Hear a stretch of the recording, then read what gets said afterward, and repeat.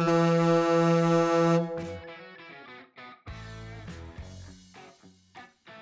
to the Bring Your Lunch Pail Sports Podcast. Presented by Luke's Pizzas. So don't do that for A. Thank you for the advice. Featuring Lucas Clark and Nigel Romaine. Tell me more about these lizard overlords. Now introducing your host, Tanner Retz.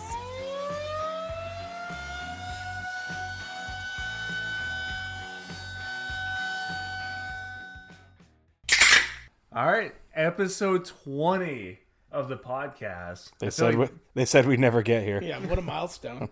Yeah, I feel like we should have had like a giveaway or something exciting. That's a big moment. Well, the last giveaway we did, they still haven't received their gift. It's sitting upstairs on the coffee table. Yeah, Chris, we owe you that still, I think. If you still want it. You're going to love it when you Yeah. get it, though. Yeah, it's absolute fire, that's for sure. So I think a hot topic in the house that we need to hit on. I want to quote something real quick. A house divided against itself cannot stand. And right now, this house has hit a breaking point on a very controversial topic, and that's Christmas. And what Luke and I have discovered is that Nigel actually hates Christmas and everything about it. We're trying to bring joy and cheer into our lives, into our household, by bringing in a nice Christmas tree, maybe putting up the lights. I mean, I feel like we're already behind the game. Like, we should have done this 2 weeks ago. And Nigel's blockading it. So, Nigel, would you like to tell us why you hate the happiest time of the year? Because I am a gatekeeper of happiness, obviously. No, I do not hate Christmas, first off. This is a bold-faced lie. It's exactly what somebody who hates Christmas would say. Yeah, this has been fabricated against me to make me look bad. I just think that putting up Christmas decorations in November 1st, let's say, the day after Halloween, like some people I know have done, is a little extra, a little much. And I love Christmas, but I also love Thanksgiving, and so I want to give each holiday its due, its due diligence, its due process. Like, let's see it through. It makes Christmas all the more special if it's all celebrated within, a 30-day period versus spreading it out over 2.5 months, and then it's just not really that special to me anymore. If I was putting up Christmas lights on November 1st, by the time I get to December 15th, that's not really going to feel that special to me. He's like the Grinch. His heart is 3 times too small. So if there was all that joy that started getting pumped into it by the second week of November, he would just be out of juice by the time we got to Christmas. So I get it from that point of view. If anything, my heart is enlarged for multiple reasons, medical related. Okay, but it's not enlarged due to joy. Yeah, it's not enlarged due to joy, but it's enlarged due to excessive amounts of alcohol and other things, I'm sure, that are causing my heart to have to work in overdrive. But you have started the hobby of rogies or Zinners, so that probably has helped the heart go down just a little bit. Yeah, that helps the heart rate slow down. It out. Yeah, that's you take you pop a rogie or a Zinner in, and then you can sit underwater for about 35 minutes is what I heard, because it slows your heart down. So did Tucker Carlson say that? Yeah, that's a quote from Tucker Carlson for sure. Oh, okay. Yeah. So anyway, I'm just I'm open to the idea of getting Christmas in early.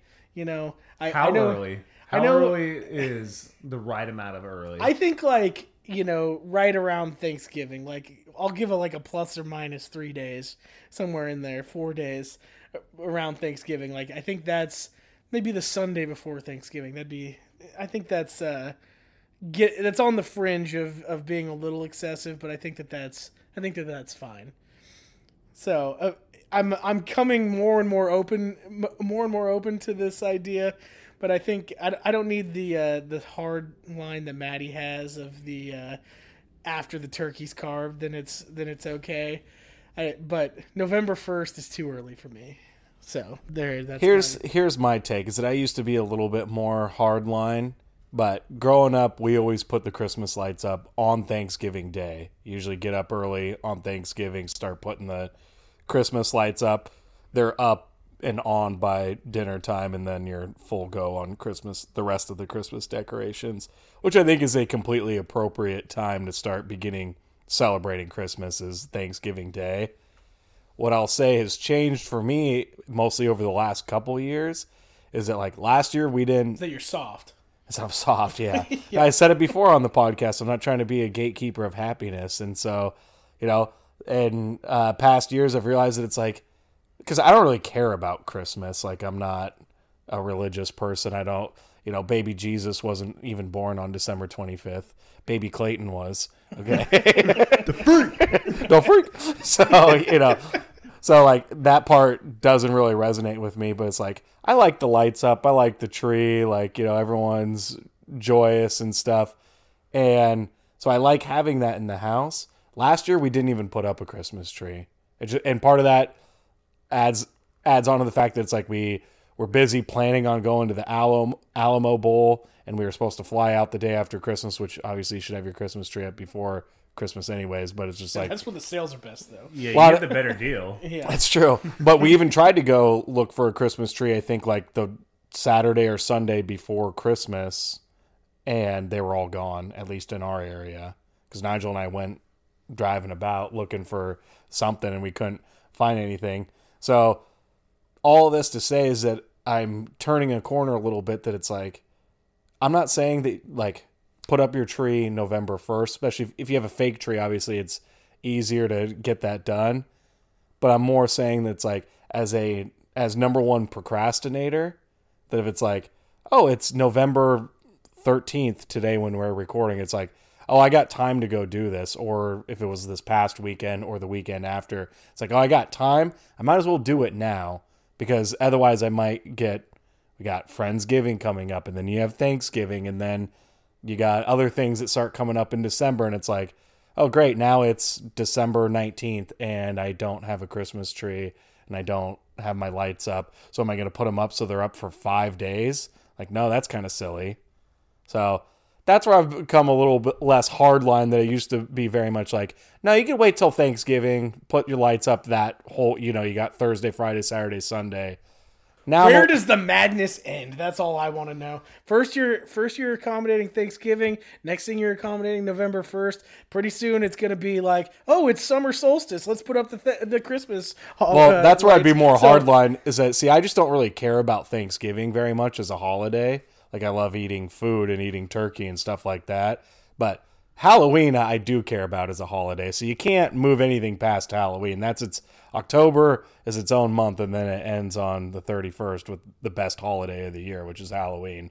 After that, I don't care about Thanksgiving. You just want to blitz right to Christmas. Hell, you could put up New Year's Eve stuff. I don't care. Yeah. If you don't care about Christmas or Thanksgiving or any of the holidays, you're like, I'm just ready for the new year. I'm going to put up some New Year's Eve 2024 stuff. Like, fuck it, I don't care. Go for it. Yeah. Who am I to stop you from being happy? All right? I'm Nigel. I'm just in my mind, like Thanksgiving is like the kickoff of the holiday season, and Christmas is kind of the end of the holiday season, and then New Year's is obviously like, wash away all of your sins for the year. So New year, new you. Yeah, new year, new me. But so in my mind, it's like that's when it starts. Like the holiday season starts on, or like I'll give or take a couple days. Like you said, if you have time before that, like that's fine. I'm not actually as hardline on the bird needs to be carved, dinner's over, now it's Christmas. Like I'm not actually that hardline. Now maybe listening to Christmas music, I might. I'm on your camp. I might be a little bit more hardline on that. Like I'm not listening to any Christmas music pre-Thanksgiving. That I just can't. I don't think. All I right, can let me ask you that. this one to go along with that. If you're just sitting downstairs by yourself and your favorite Christmas movie comes on November 11th, do you watch it?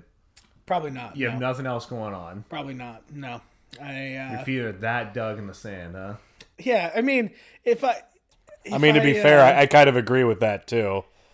Like, because to me, in Elf my is mind, different. It's like the start of the holiday season is Thanksgiving. But again, you're just taking away joy and happiness by, I can't watch my favorite movie right now because I have to wait for 7 days later to happen in order to make this legal in the household.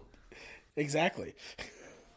See, There's no logic to that. I just it doesn't feel the same to me for some reason. I don't know what it is. It's because I'm not I guess open your heart and it will feel. I'm not trying to gatekeep other people's love, even the love of Christmas, even though I kind of am. But hello. You are all free to watch whatever holiday movies you want prior to Thanksgiving. And I may even join you on that journey, but it's just not going to feel like the holiday season to me quite yet. Like there's something about it would if you allowed us to put a Christmas tree here in the living room. We get some hot cocoa going.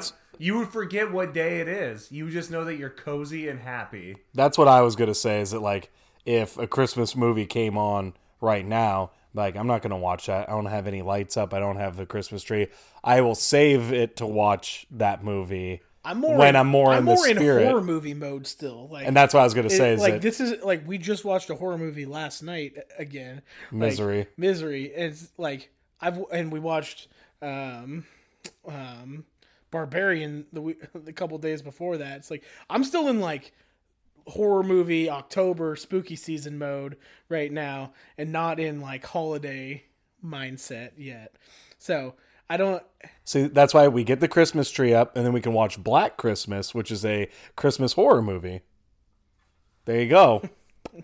Whoa, Inception. My mind has changed forever. And that's the end of the show. We're going to be picking up a Christmas tree or stealing one. And we'll talk to you guys next week. Dwayne's garden patch. All right. Nigel, I think that you're wrong. And I think that... I know that you do. You're the most psycho person of the group here.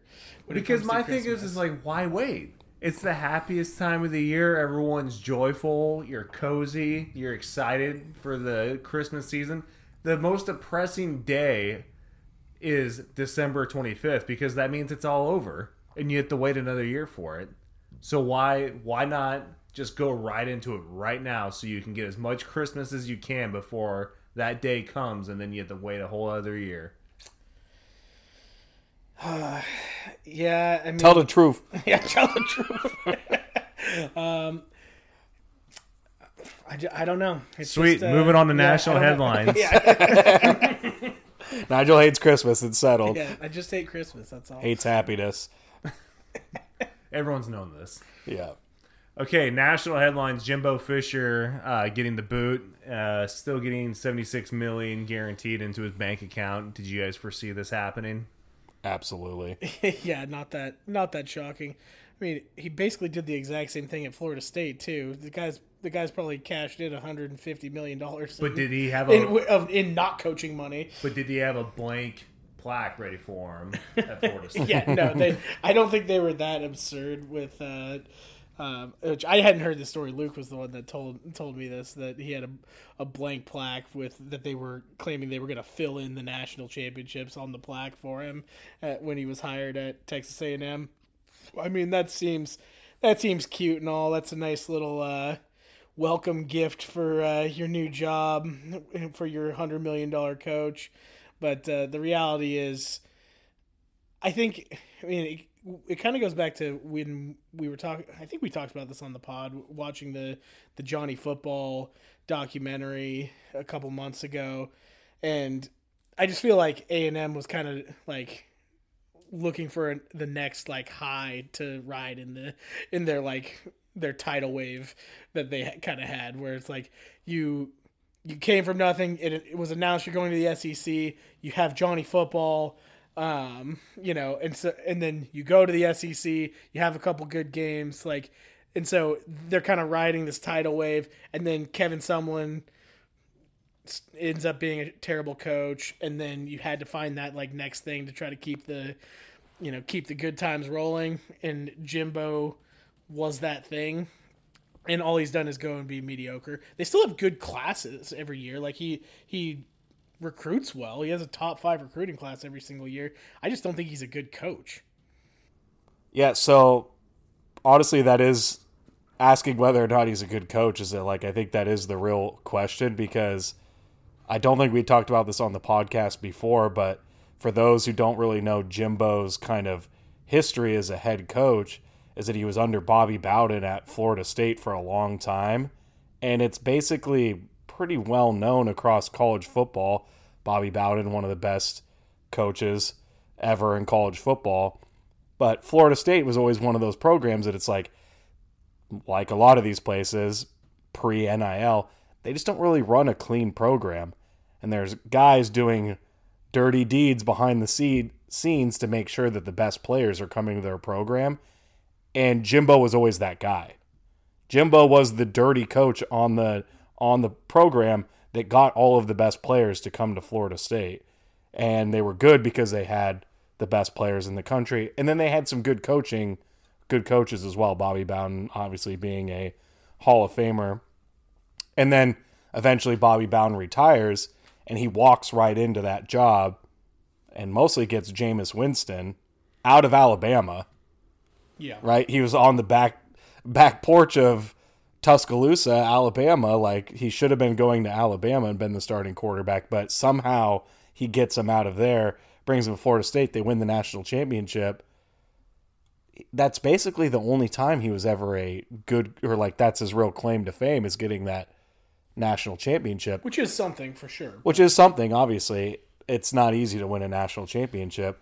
But it's also, as we're seeing now, really easy for Florida State to get into the national championship picture. Well, they're still just riding that image that they've had from going back to the 90s with Bobby Bowden, that 90s through the 2000s. Like, they've rode that high forever. And Jimbo rode that into getting that job at Texas A&M. And you're right that he still has top recruiting classes and they spend tons of money on NIL deals. But probably some of it too is that still, even with that, like, other programs still get really good players. They still buy their players now with NIL deals. And you can have all this talent, but you actually have to be a good coach in order to win. And they have proven that I think I saw it the other day. It's like he has the same record that Kevin Sumlin had there as their head coach. Yeah. And they basically fired him around the same time. So you get to about 20-20 in your career as the head coach, and that's not really good enough for a program that gets $600 million in donations every year. One thing that he is good at, though, as a coach, is bitching about how he has it tougher than all these other people, and that even though he has such a large endowment and NIL money coming in, he's really good about like complaining about how it's not because of that, and he didn't pay any of these players, and they aren't doing any of that. It's just his program, not the like $15 million that he's offering them, or not offering them, because I think that was part of a scandal going on recently there too, wasn't it? That someone was offered or claimed that they were offered like $15 million to play there, and then they only ever saw like $1 million or $2 million, something like that. I feel like I didn't hear that one, like but that was at the beginning of the season. I won't go. There's been a few stories like that. Florida had that same thing Florida had with one like that too. that Jaden Rashada, who's now playing quarterback, I think, at Arizona State. That's right. But he had a NIL deal locked up that was for like $5 million, and then he showed up, and they're like, hey, yeah, you don't have that deal. And he's like, okay, well, fuck that. I'm backing out on my letter of intent. Yeah. But mostly I'm just talking about he's been really good about bitching about how Nick Saban has it so good and he doesn't. And that's the real curious thing I want to see from this, is that if you remember at the beginning of last year, Nick Saban and Jimbo were kind of throwing arrows at each other, and Saban was just kind of commenting on how they bought their team, which is also like pot calling like the kettle Bama black, like hasn't, Bama, like Bama doesn't have all the money in the world and they haven't been paying their players. So it seemed like a little odd that he would call out Jimbo for it's just like you're looking in the mirror yelling at the bad guy. But he called him out on that, and Jimbo like fired back and got all heated and included some version of saying like, I know Alabama's secrets. I know where the dead bodies are buried at Alabama. Now you're fired. And he got $77 million or whatever coming to your way in dead money. Is like, I think the first person who gets a chance to ask Jimbo is like, all right, you're not a coach anymore. You said you know where the dead bodies are at Alabama. Let's spill the tea. I want to hear about it. Like, you talked a big game and got all fiery about it. Like, I want to know about it now. Yeah. Have we reached out to Jimbo to come onto the show yet? Yeah, we hit him up, and he said maybe next week. Okay, we'll Yeah. see. We'll see if we can get. He said him on he's for you guys. busy. So what's next for him then? I mean, you brought up that last point. What do you think is next for him? If he's not spilling the tea and just riding off in the sunset, do you think he has another coaching job? Well, I thought I heard today is that he looks a lot older, but isn't Jimbo only like 59? I have no idea. I don't think he's that old. Like, he looks a lot older, but I thought I heard that he's only 59. So that's plenty young enough to continue to be a head coach. 58. 58. So you could easily be a coach. Not that everybody's Pete Carroll, but it's like across the board is that, like, as long as you're healthy enough, you can easily be a head coach at least to 70. So you got another 12 good years of coaching if you want. Maybe he goes the route of coordinator for a second at a big program just to kind of rebrand his image a little bit. Because, again, per everything we just said, I don't know that the embarrassment alone from being a 500 football coach at Texas A&M is it like slinging mud at Nick Saban and then just like falling on your face, getting all the best players. Like, I don't know if you want to jump right into another head coaching job. I mean, he might take a year off, but I would guess that someone's going to offer him a job within a year from now. I guess we'll say before a head coaching job. A head coaching job before bowl season of next year, not this upcoming season. Like, during that time, he's going to be offered a position somewhere because something's going to come up. He's too big of a name. He gets the players in. Exactly, and he'll get the players in. Like, he always has. He's a great recruiter, whether that's by paying players or by truly being engaging and doing what it takes to get him to sign. Some team, like, even if it's a low level SEC team, like, tell me in a year when Arkansas fires their coach, whoever that may be, like, they're not going to knock the doors on Jimbo Fisher. Like, one of those programs is going to do it. I have no idea who at this point, but I would just imagine that that's going to happen, which I assume then he'd have to pay that money back when he gets hired, or is that? Nope. I think what I saw is that it's completely, that contract is like completely fully guaranteed. I thought I heard them say on the radios that he gets like $20 million or something like that, like right drop in the bucket right now, and it's like a very long like annuity, like it's paid out over like 70 years. Oh dang! So they'll be paying him $1 million a year for forever. Yeah, I swear that's what I heard. It was something crazy like that he gets a lot right now, and then it's just what was that guy that's the Mets are still paying? Yeah. It's not like Bobby Ayala or it's Bobby something, I feel like. Or not Bobby Ayala. No, yeah. Bobby Ayala isn't worth any money. Yeah, no, who is He's maybe worth a bucket of baseball. Yeah. Yeah. Say that's gonna kill me now, but yeah. Anyways, same idea though as what I thought I heard is that it's a lot of money up front for the buyout, but then it's just an annuity that's gonna get paid out years over years and years and years and years. But I think it's still fully guaranteed. He's getting all that, like $76 million. So if he takes a job somewhere else, then he just gets the maybe Bonilla. Yeah, Bobby Bonilla. That's what it is. I think that's Bobby Bonilla. Bonilla, yeah. Bonilla. Yeah, I think that's the name. Well done. We did it. Yeah, but someone's gonna. I mean, one of those ACC teams or SEC teams is gonna come knocking for him. I just have to imagine. Yeah. Luke, you talked about age with coaches. Let's talk about the second oldest coach currently in the NFL, Bill Belichick. There was something that came out this week basically saying that the Patriots and Belichick might mutually part ways at the end of the season. So if that were to happen, which I don't know the truth behind that, I think they signed a long-term deal at the beginning of this season, but I mean, obviously they can walk away from it. But if that were to happen, what's next for both parties? Well, first thing I'll say is that because I heard this I'll just reference Dan Patrick because they talked about that, is that the Bill Belichick story and all of that is because he's always big on this, and it's fair, is that it's like there's a difference between a report, which means that you have heard something from a source and like you're reporting, it's actual journalism, and just speculation. He's like, this is all just speculation. This is a reporter being like, not like I'm hearing, just like I think, just like we right now are not journalists reporting what we think is or what is going to happen to Bill Belichick.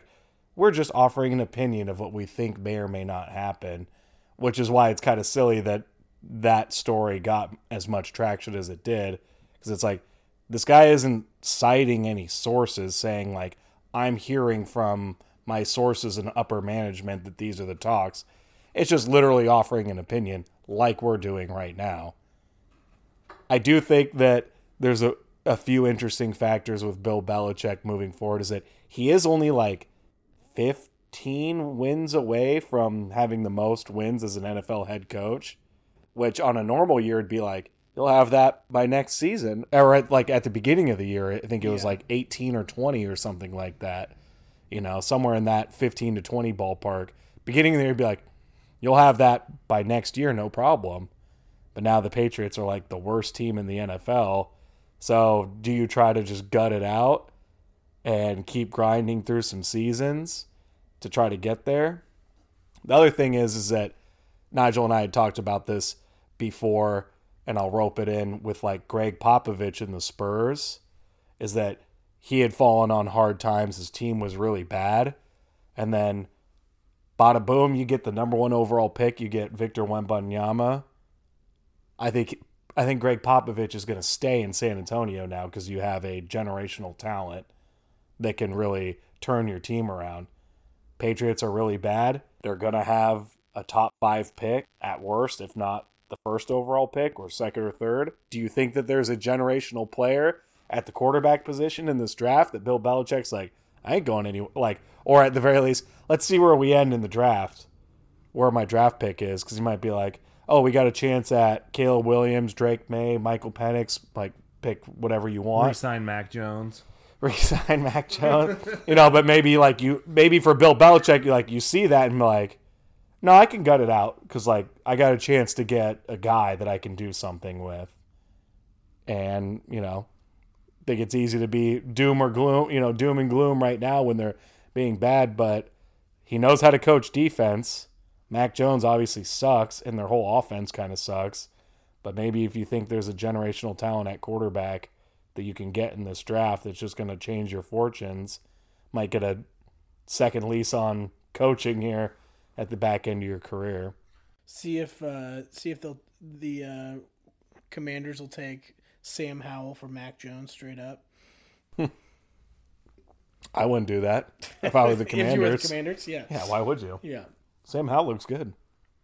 I guess or 2 more questions with that. In the hypothetical world, they did part ways, and he stayed in the NFL. What team could you see him going to? Commanders. Commanders is definitely a team I could see. Trying to think of any others off the top of my head. Well, Nigel thinks I'll elaborate on that, is that obviously you have a young quarterback. Location-wise, it's obviously similar area, so it's not like you're going super far. And just the fact that he has a brand new owner in there that I feel like, whether you like it or not, and I think a lot of Patriots fans probably don't like it, is that like Bill Belichick is, GM and coach, so he wants all that power. Maybe the new owner in there, like, that's fine. I want Bill Belichick here. I'll give you the keys to the castle here. Whereas other people might be a little more seasoned owners might be a little bit more like, nah, I need some of my guys here. I need some of my, you can have your guys here. I need my guys here, and like divide and conquer, where I think maybe with a new young gun owner might be a little bit like, I love what you've done, Bill. Like, keys to the castle. Go ahead. You sticking with the Commanders? I mean, I'll throw a team out there, I guess, just for fun, because I think he has some history there. Maybe going back to the Browns. Isn't that where he Yeah. he started at before? So maybe you put that as your bookends. Most people that get out of Cleveland don't go back. Yeah, well, you just think you're lucky stars you got out of there. Belichick can be like LeBron and bring one championship back to Cleveland. See, that's why I'd say more likely is that I don't know that they're trying to fire 2022 Coach of the Year, but New York Giants. Yeah, that could also be. They won a Super Bowl there under Bill Parcells. Like, maybe if they wanted to part ways, be like, I'll go back to New York and try to do it again. Yeah. The problem is that place is even more of a dumpster fire. You don't have anything going on there. Maybe you could. You don't even have draft picks there. Yeah, I don't know. That's a brutal one. And then my second question to this is a lame question, but I don't know if I've ever heard your guys' take on this. It's kind of the old story, but do you think that Bill Belichick's success was solely based off of, not solely, but a lot based off of Brady, and this is showing that he needs Brady in order to succeed, or do you think this is just a rough couple years?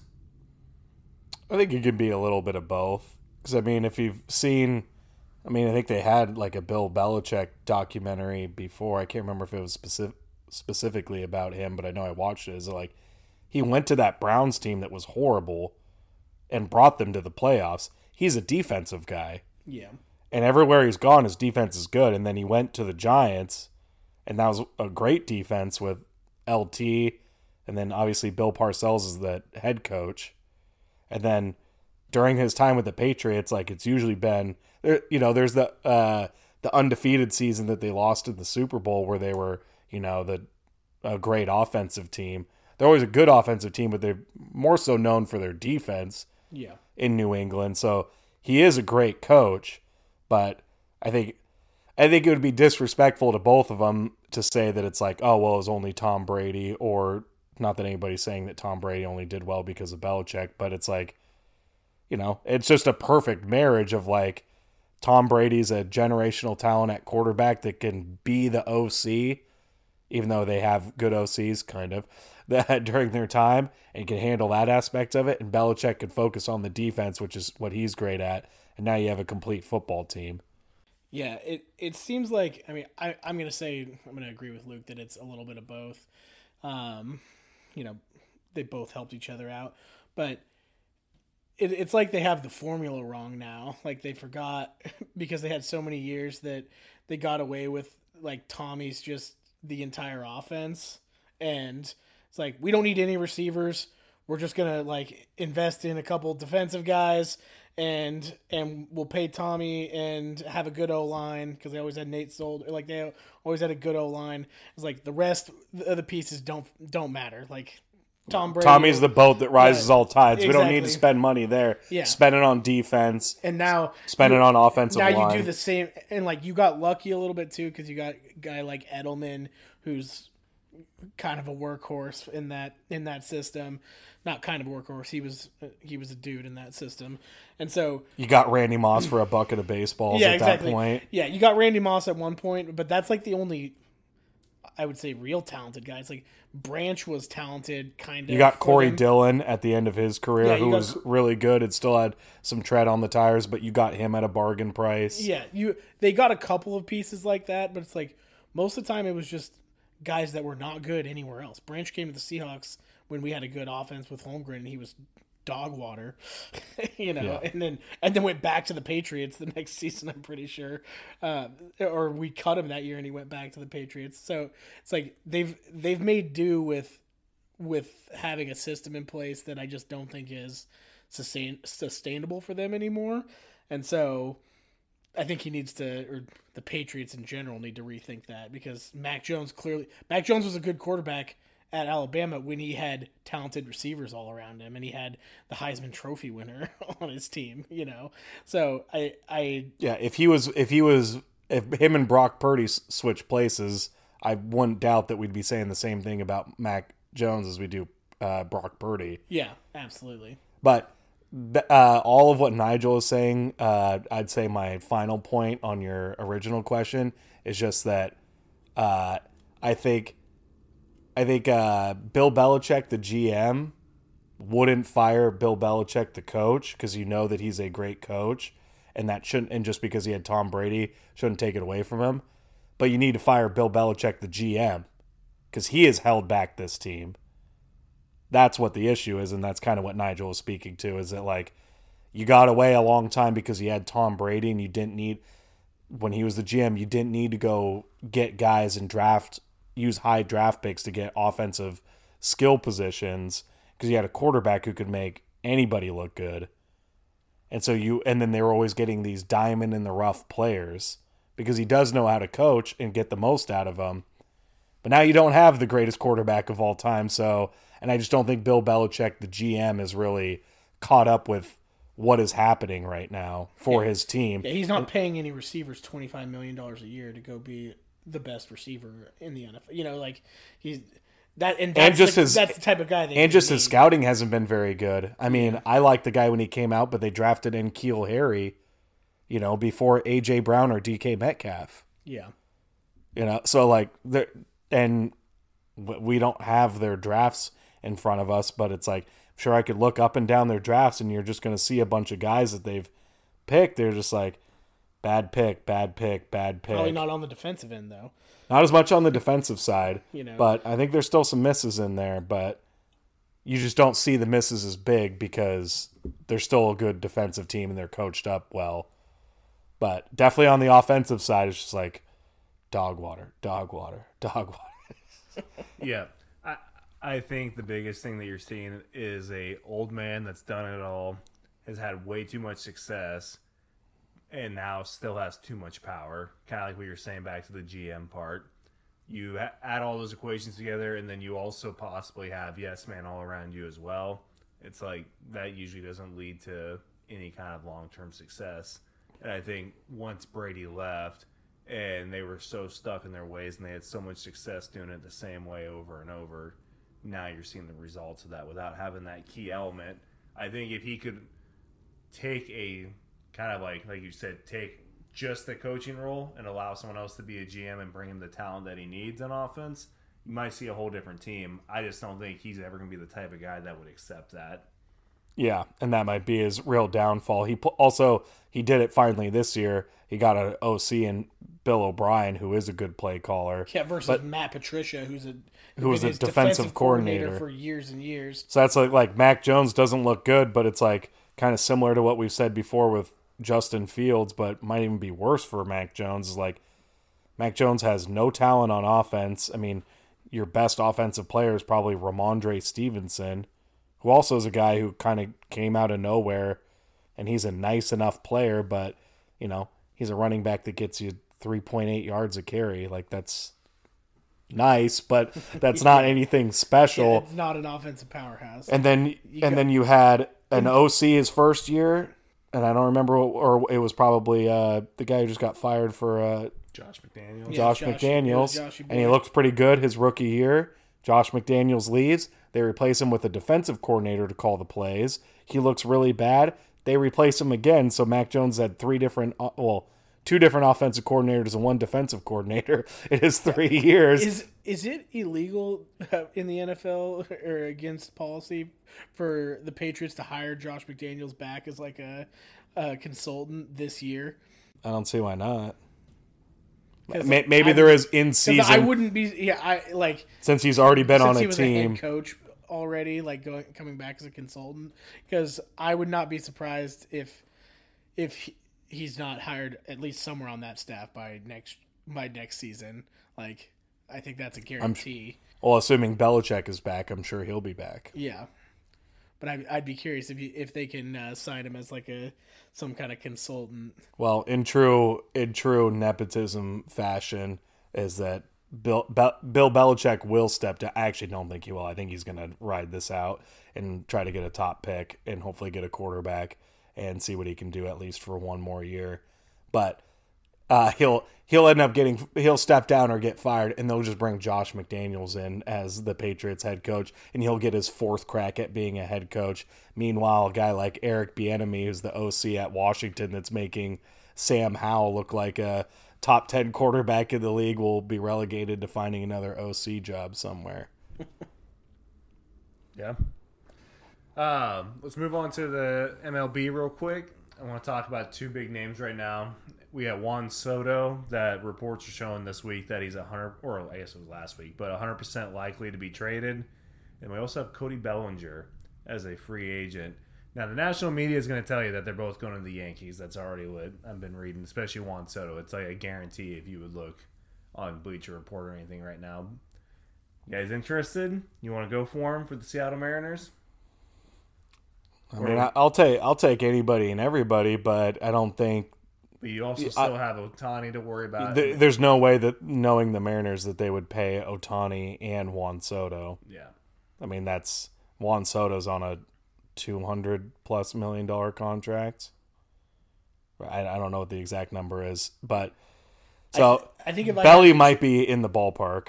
If I have the choice between Soto or going all in on Soto or going all in on Ohtani, I'd take Ohtani just because you don't have to give up all of your entire farm in order to do that as well.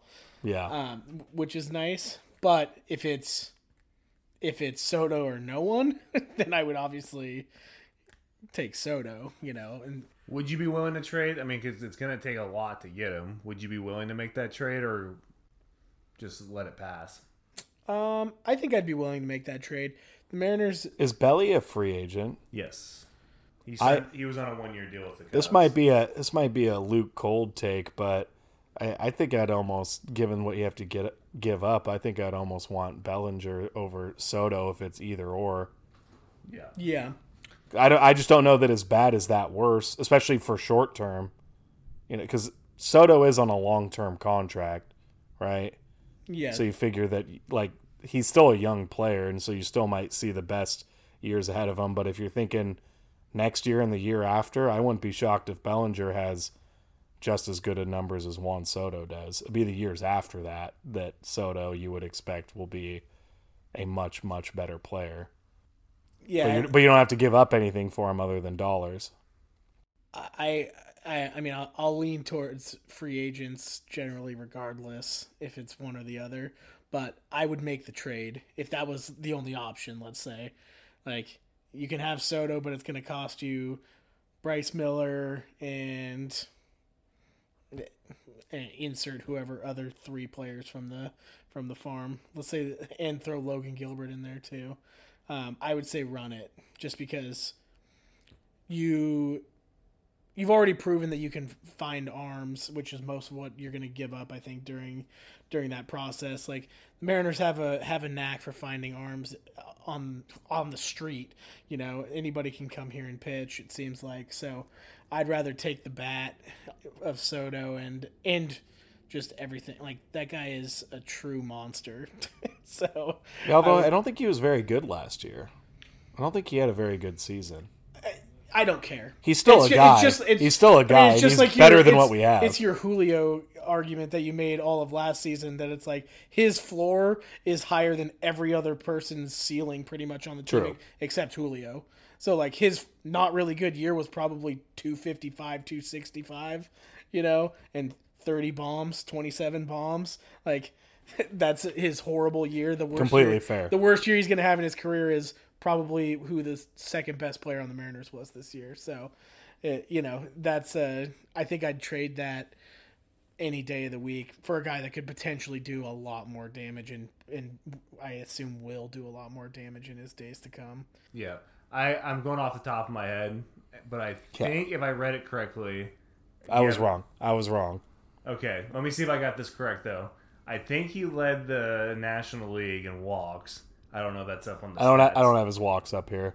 But I think he was an average mid-200s, 35 bombs. Does that sound about right? 275, 35 dingers, 109 ribbies. Yeah. That's pretty good. Yeah. Yeah. That's pretty good. And that's still probably like a lower end year for him still. Like Power's probably right around there. 35 and 109. 30, Average could probably be an extra 10 to 15 points higher. Yeah, and I think he's capable of even more than that, obviously. Yeah, definitely. No, like I said, that's more of his like mid-tier ability. Yeah, exactly. But why are the Padres now walking away from this because they're the ones that made the big splash trade with the Nationals in order to get him and then sign the long-term deal. Well, I would assume part of that is just, I'm guessing financially, you signed that deal with the thought that you're going to the playoffs every year for the next couple of years.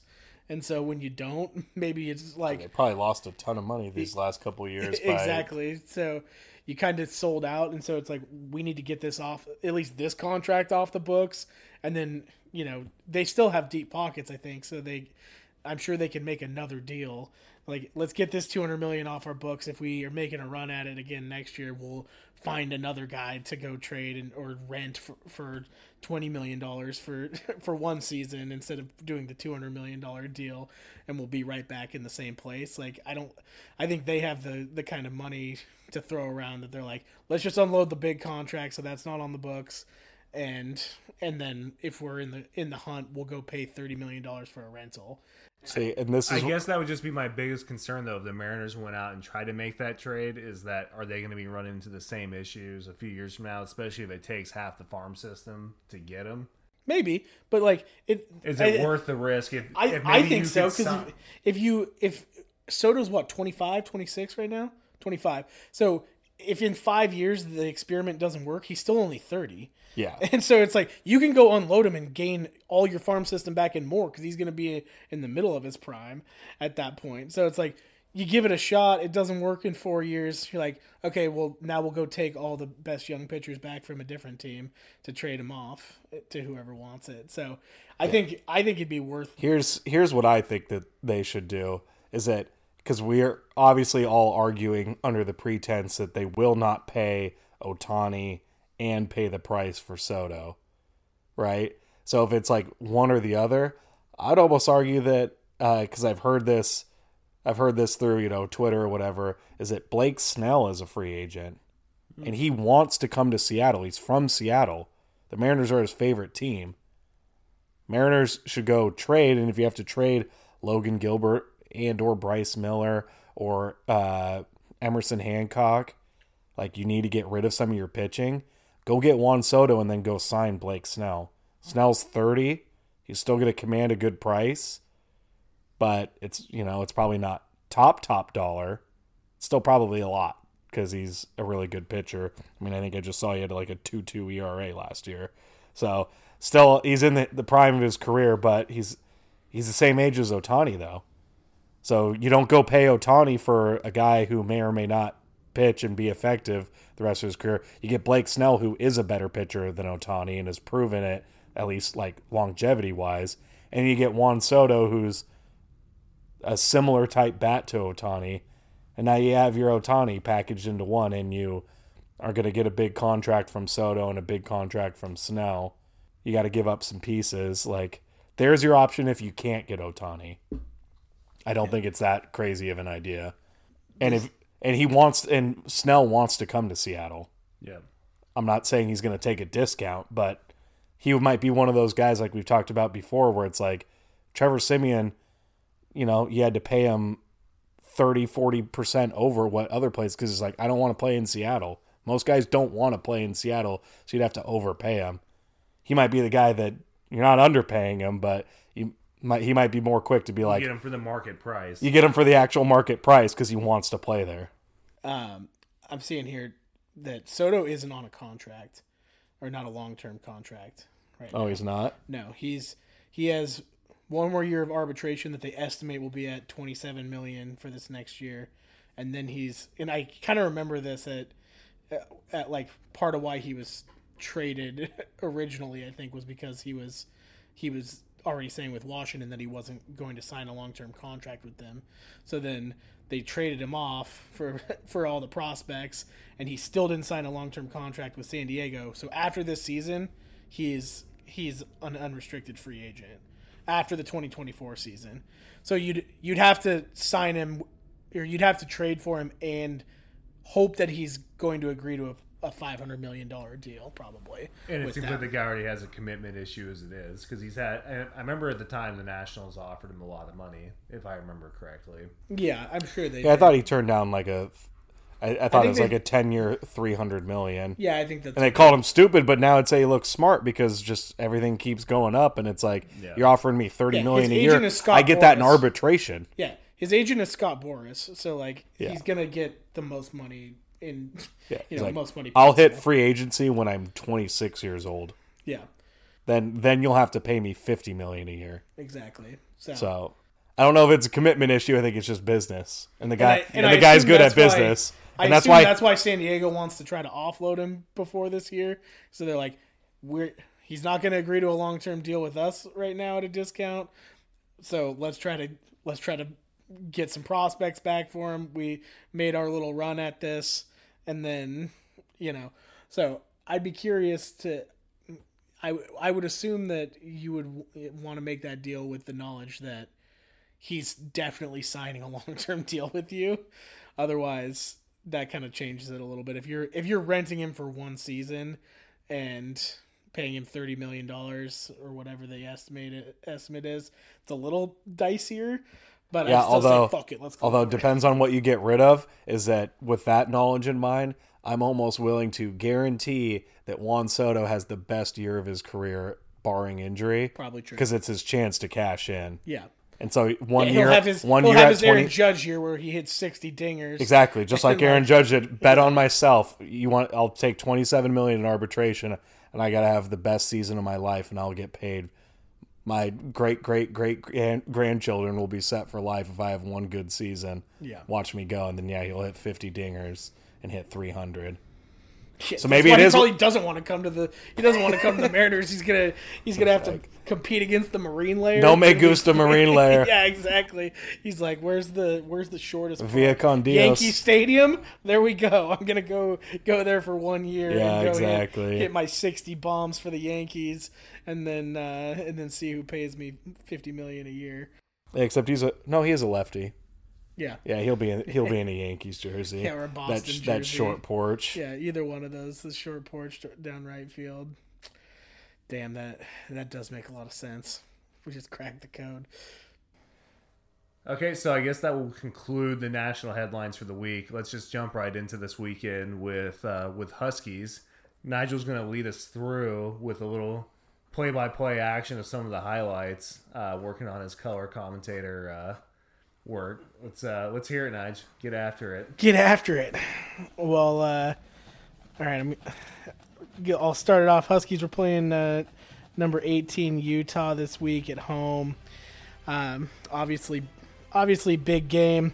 Huskies led off the scoring in the game. Michael Penix, adding to his Heisman campaign, ran in a little short touchdown. Utah was pretty quick to strike back, easily scored on the next drive. Then Huskies went down the field and kicked a field goal, which I thought was pretty impressive, given how windy and rainy it was that day. It was pretty stormy, and I just don't have much faith in our kicker Grady Gross, but he managed to put it through. Huskies got the 10-7. You feeling pretty good about it, but Utah went right down the field again on our defense, scored once again, 14-10. Then we got a big touchdown from Roma Dunze, a nice 40-yard play.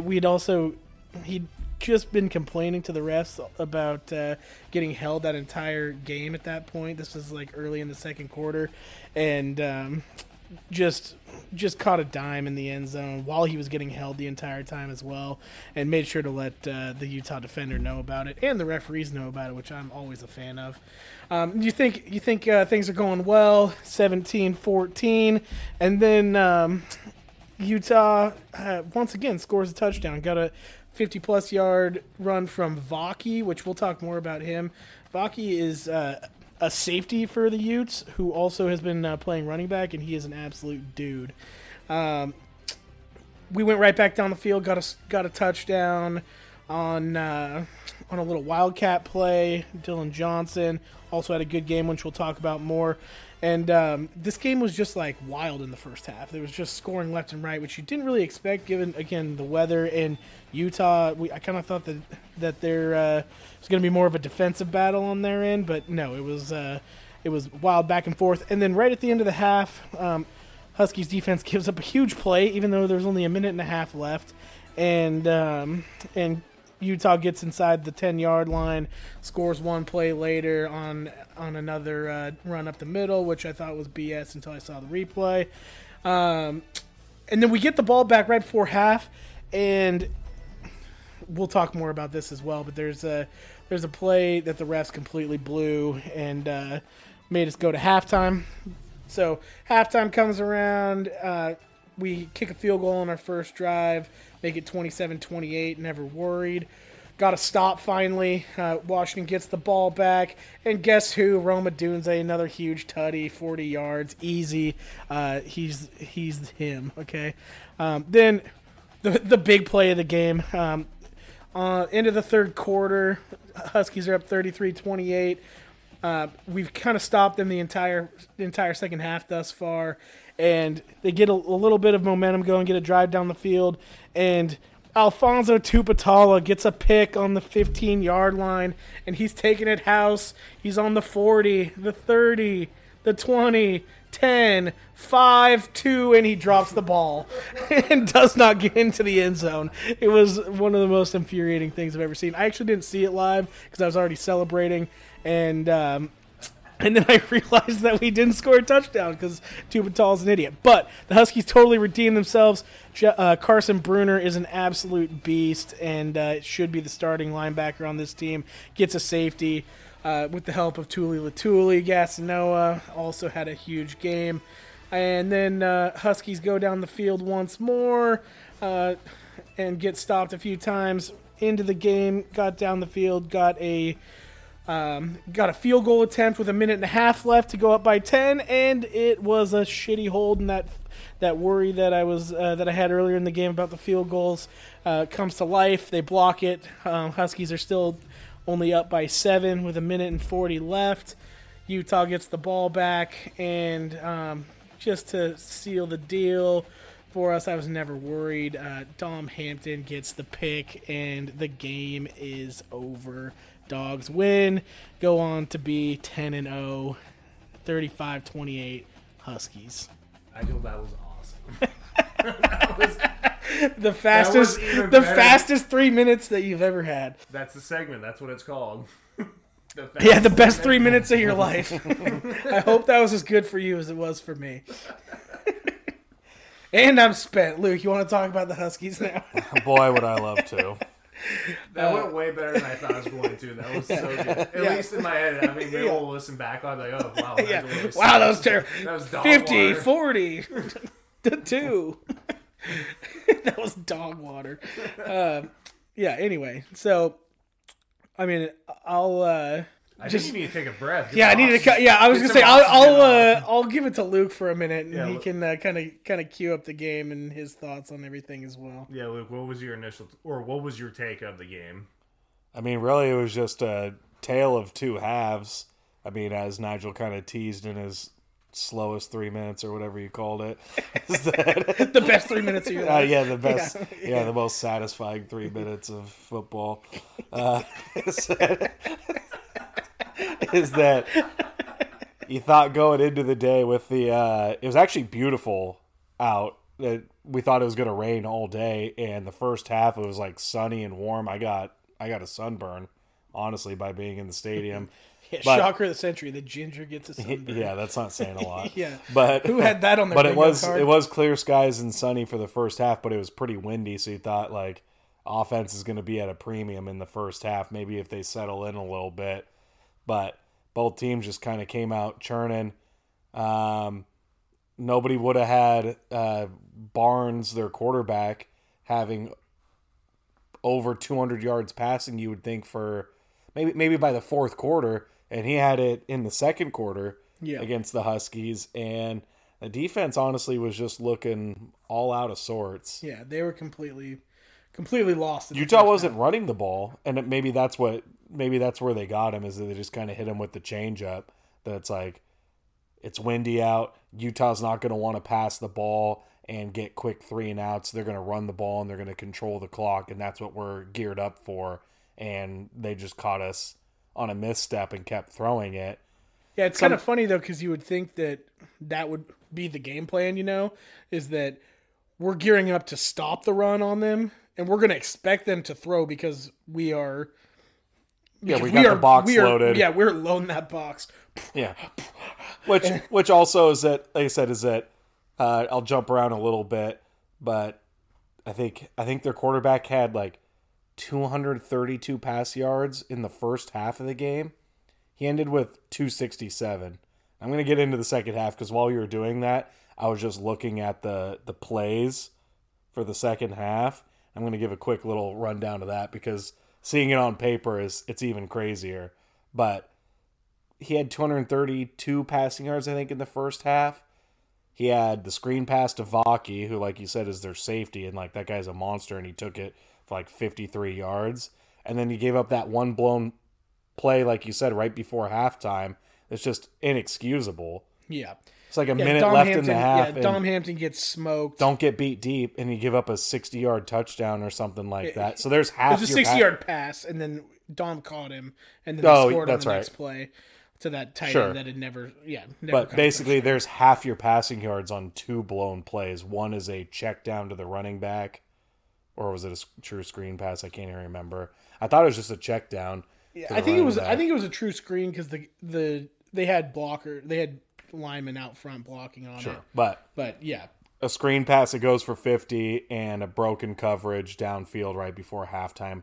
So outside of that, there was some issues on defense, but that was the majority of their yards, and obviously both of those led to half their points were those two plays. Yeah, honestly, that screen pass was kind of reminiscent of the USC game the week before, where they ran the screen pass flea flicker play, where the running back like goes all the way outside, then gets the pass thrown to them, comes back all the way to the quarterback. Like they kind of ran the same action on that, except Vaki then he goes all the way to the sideline, then works back, and like the screen's kind of delayed, and then goes house call on and then it. Puts the Jets on. Yeah, and somehow beats all the Husky DBs.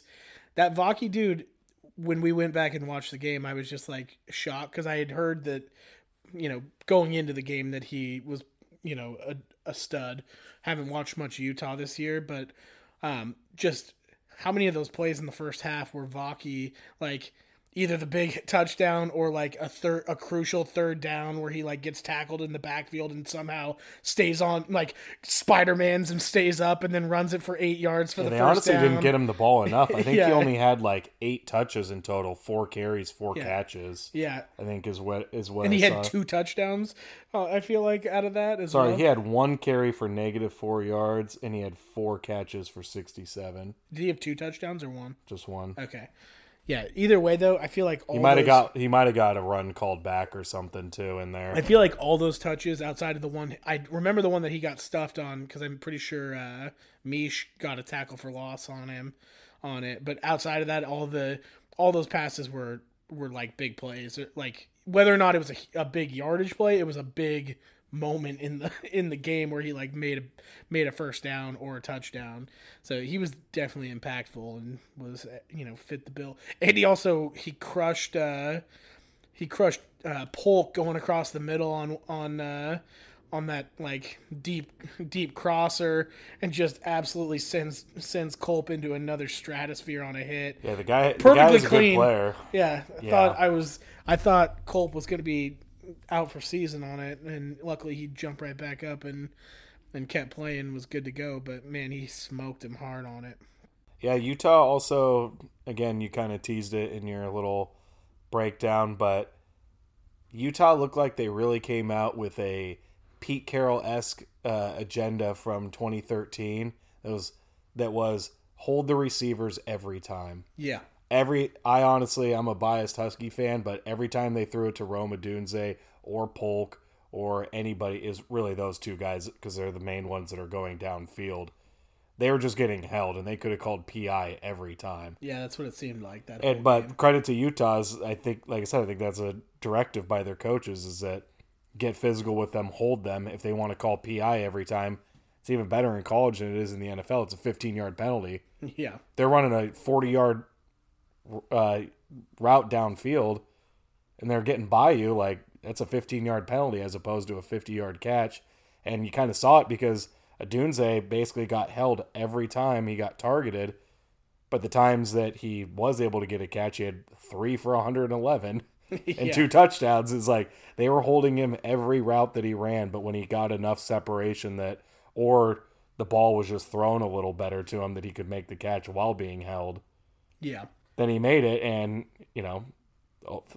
35 yards a catch. Yeah, there was also just a lot of, outside of the holding, a lot of balls that kind of sailed in that game. Especially early with the wind kicked up. Like, I remember there was, I think it was one to Rome actually, that he was open, like wide open for a touchdown, and I swear the ball like left Penix's hands going a downward trajectory, and somehow ended up like 8 feet over Rome's head.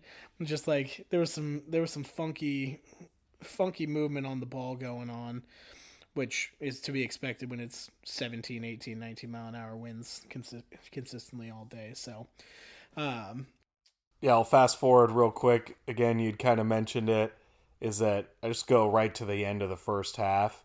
There was a lot of weird little things in this game. Like I said just a second ago, a lot of defensive holding on the DBs that I think could have been called that they got away with.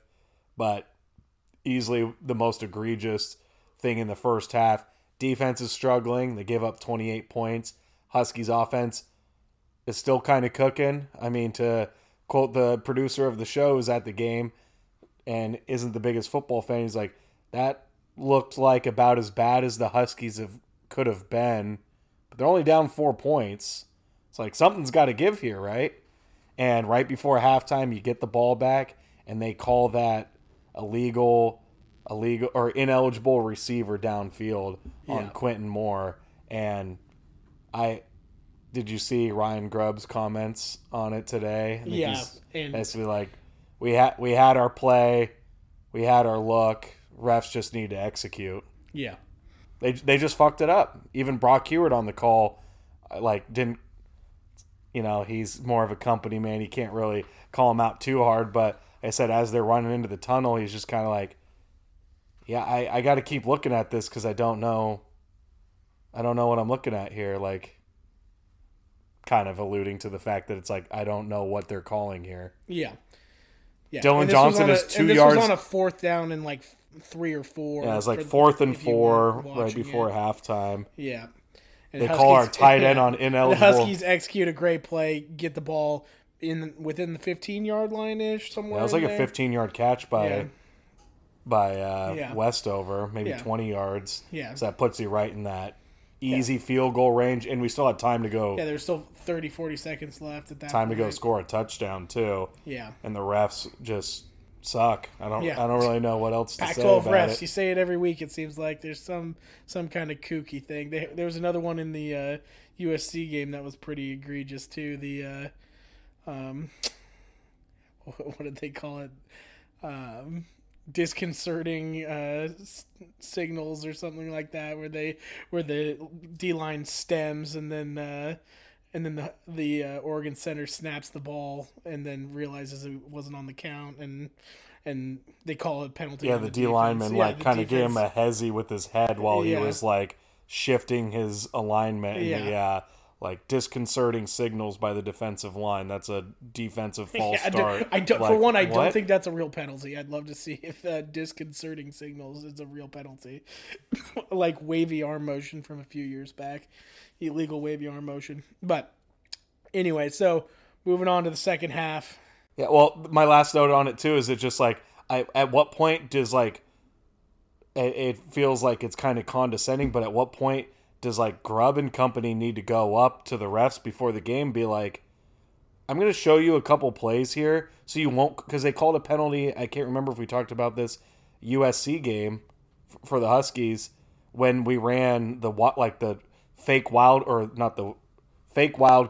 to Dylan Johnson, where they ended up calling a false start on the Huskies, where Penix is kind of lined up at the quarterback, and then he steps over, and he's kind of looking to get the signal, and Rome Odunze is like looking over, like where they're holding up the play call, and they snap it to Dylan Johnson, and they called like a false start on Roma Dunze for like mimicking like the play wasn't happening, because they're trying to make it look like that they're not going to call hike. Like, oh, we're all looking back to get a play signal, and it's like hike right to the running back, run up the middle. I was like, does Grubb need to go have a conference with them? Be like, so we run these plays and they're like kind of tricky for people who don't know what they're doing, which is the team we're playing against and the referees. So like, this isn't a false start. See how he's on the line and he's not moving? He doesn't have to look at the football. It's not a false start if you're not looking at the ball. You could be looking the opposite way, which is what he's doing. Or in this scenario, it's like, so it's going to look like the tight end's not covered. That's the point. We have two tight ends stacked up behind each other, and then he's going to run like a delayed block, and Jack Westover is going to run out. That's not an illegal formation. You see how the running back's 2 yards off the line of scrimmage? Yeah. I know he is. And if he's not, I'm going to be yelling at him to get off of it, because I know my formations. You don't know them. Yeah. And you're an idiot, and you don't know how to fucking count. So I'm going to do it for you before I call the play.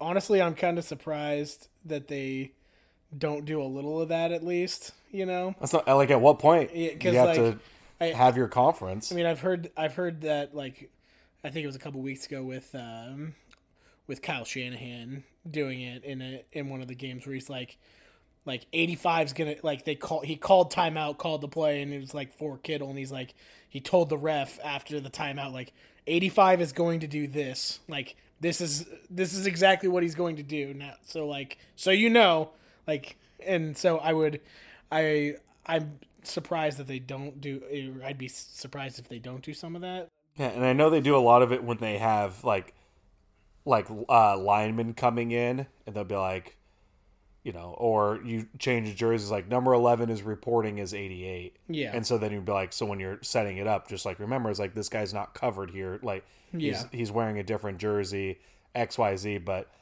yeah, I don't know. They've gotten burned a couple times, and they end up winning both these games by pretty close margins. But like, those are big plays. Those are conversion plays. Dylan Johnson, that was a conversion play. Yeah. I think it was third down, but yeah, like, that's a third down conversion that gets called for a false start. And then in that one, that's points off the board. And it's both just because the fucking Pac-12 refs have no idea what the fuck is going on. And that's not a new story. No, it's not. But yeah, it's definitely an egregious one. It sucks when it burns you, or it felt like it was going to burn you just based off the momentum of that game. But luckily, the defense really turned it around in the second half and looked like the defense that you kind of hoped you would see that entire game. Yeah, I mean, the quick breakdown on that, like I said, I was looking at is that I think they only had like 3 first downs in the entire second half, and like 2 or maybe 4, and 2 or 3 of them were on the drive that ended in him throwing a pick. Like, I think the entire third quarter for Utah's offense was 3 and out, couple first downs, pick to Tupuola that gets dropped, safety. And then in the fourth quarter, it was 1 first down, penalty that then moved them back after they got the first down and put them to like 1st and 20. Yeah. Then 3 and out from that, 3 and out to end the game, or 4 and out to end the game. It wasn't 4 and out, was it? It was a pick. They went for it on fourth down. They went for it on fourth down. Yeah. It was like, that was it for the second half. And a big part of that is because Huskies also just flipped the script on Utah, played defense, and handed the ball off to Dylan Johnson, who had another 100-yard game, and we just controlled the clock. They only, like I said, they only had like 5 possessions, I think, if you count the safety possession. Yeah. You know, it's like you only had 5 possessions in the second half. You hold them scoreless. Quarterback had like 30 yards passing in the entire second half. Yeah, you just completely shut them down, which was good to see. And they didn't help themselves with some penalties for sure.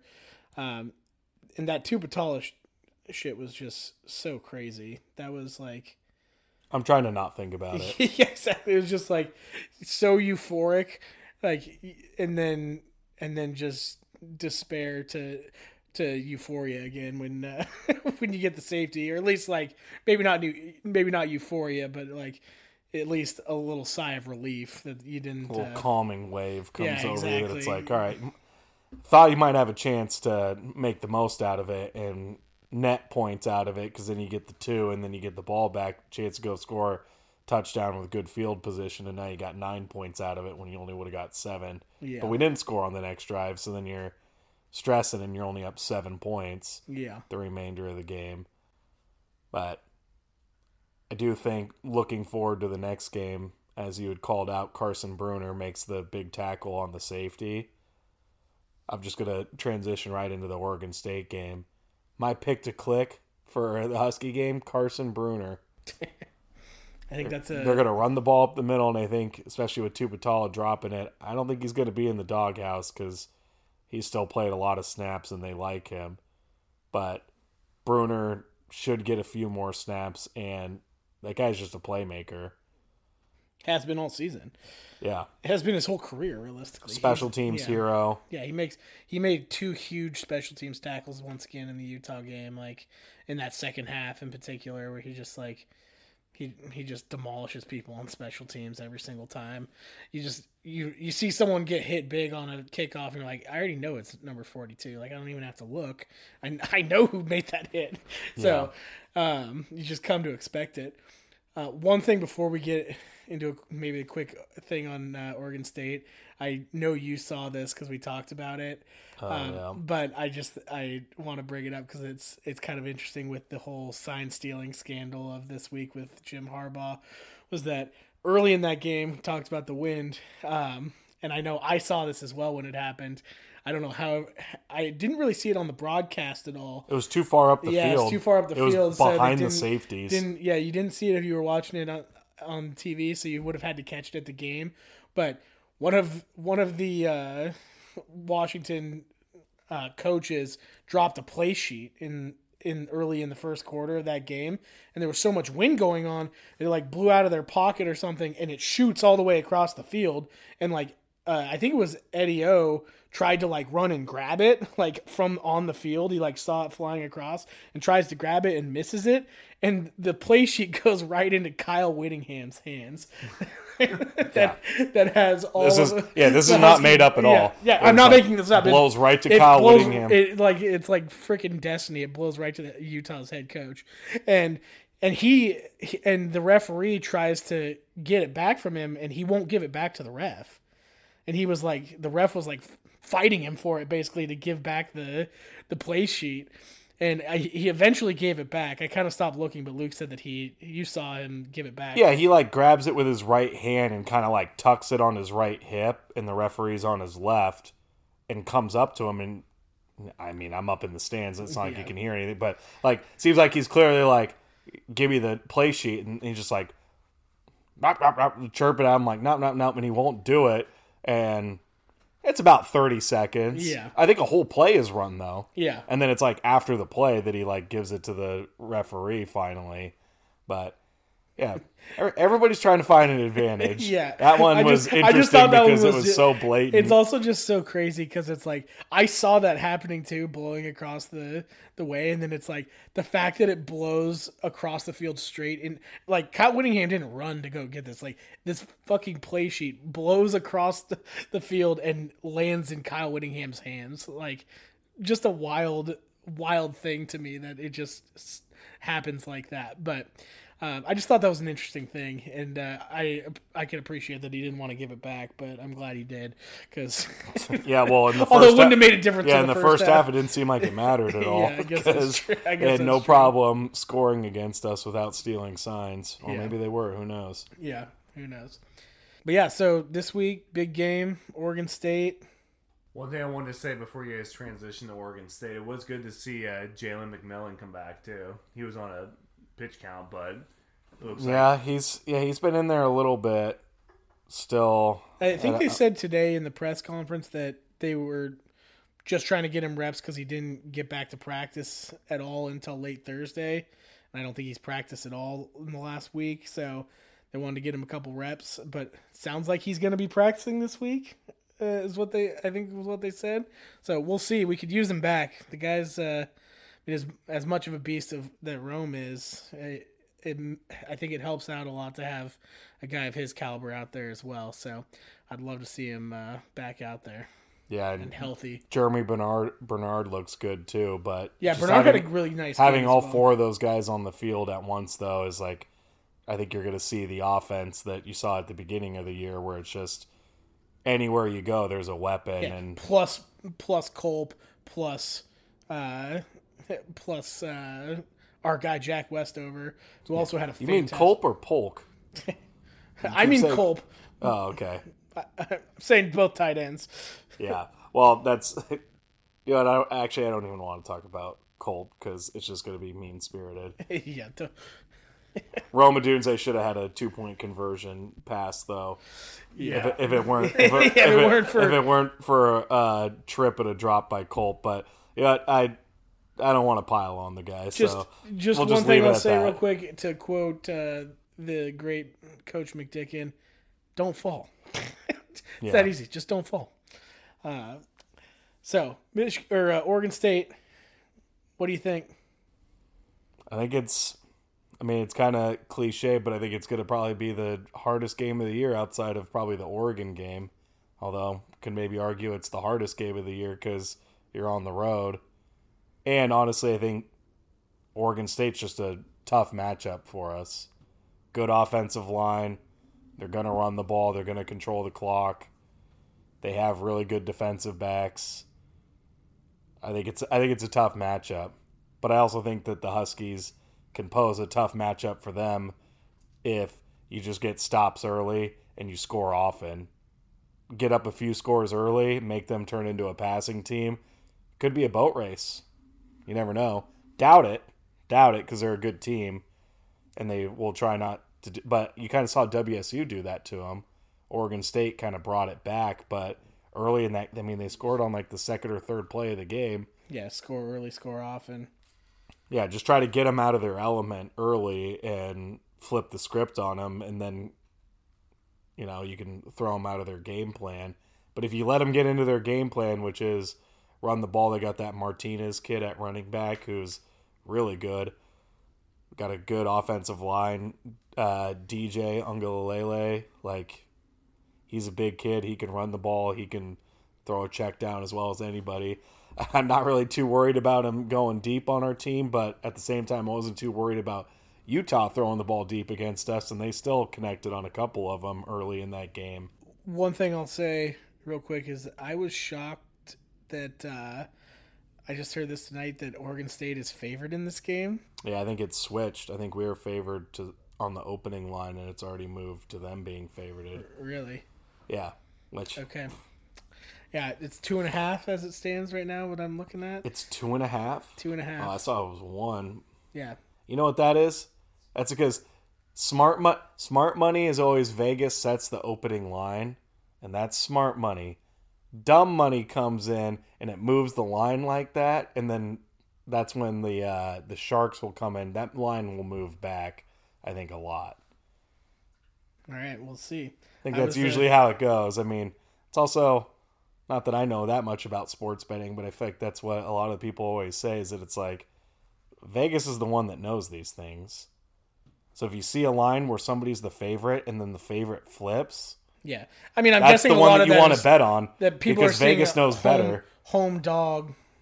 So exactly, and that draws a lot of interest. Home dog, ranked teams, I want exactly, especially early top money. 10 Yeah, early money comes in on home dogs. Yeah, and then the lines get reset when the power players start to really place their bets, because that's where Vegas follows their line usually.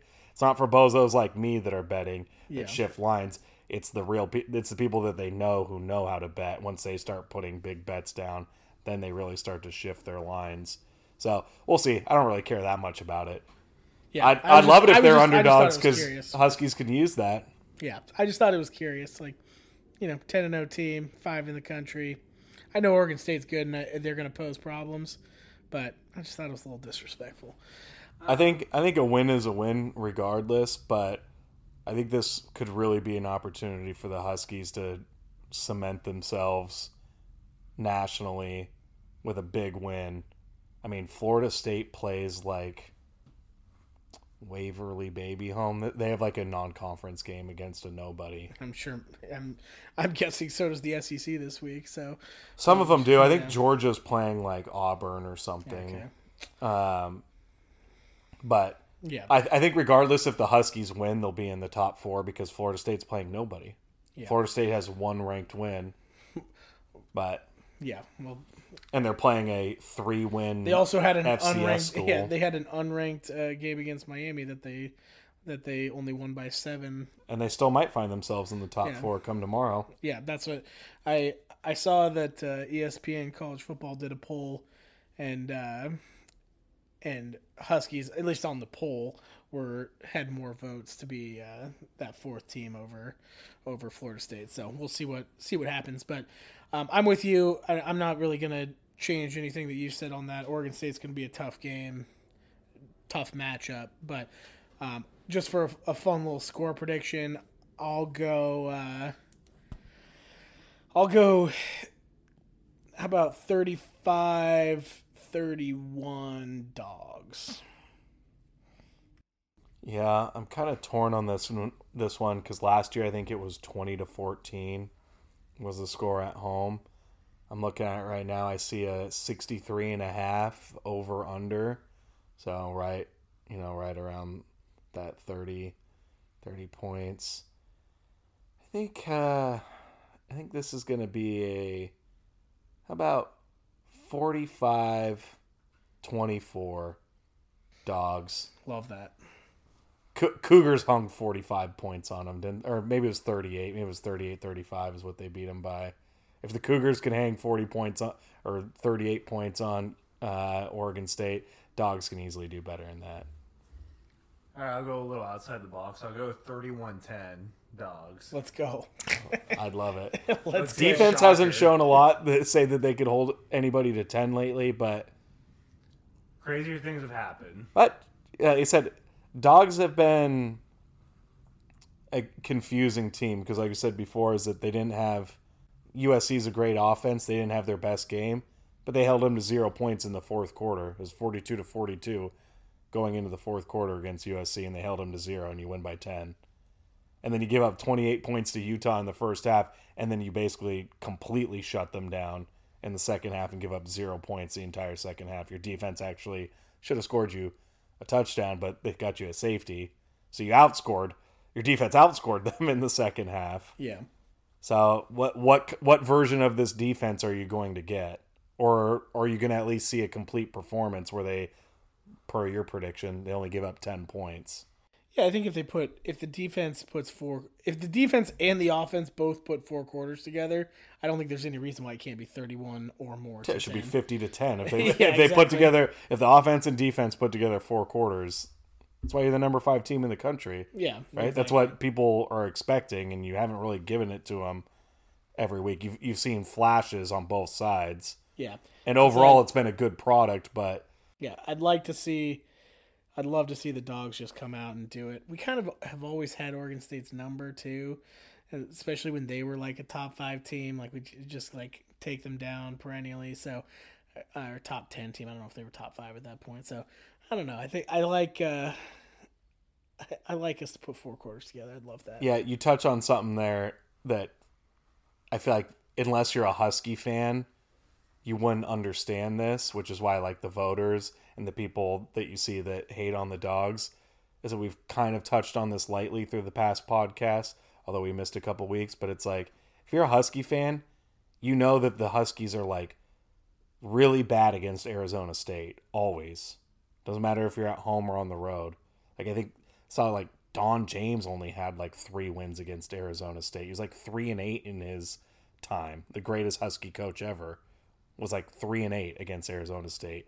Stanford on the road, we have like 1 win, and it was the 4-win season against them. So you go there and it's like, this is not going to be an easy win, and it wasn't. And everyone's like, oh, you suck, you barely beat Arizona State. Oh, you suck, you barely beat Stanford. It was like, if you're a Husky fan, you know that like you normally lose those games. Utah, we've absolutely had their number, and they've been the better team.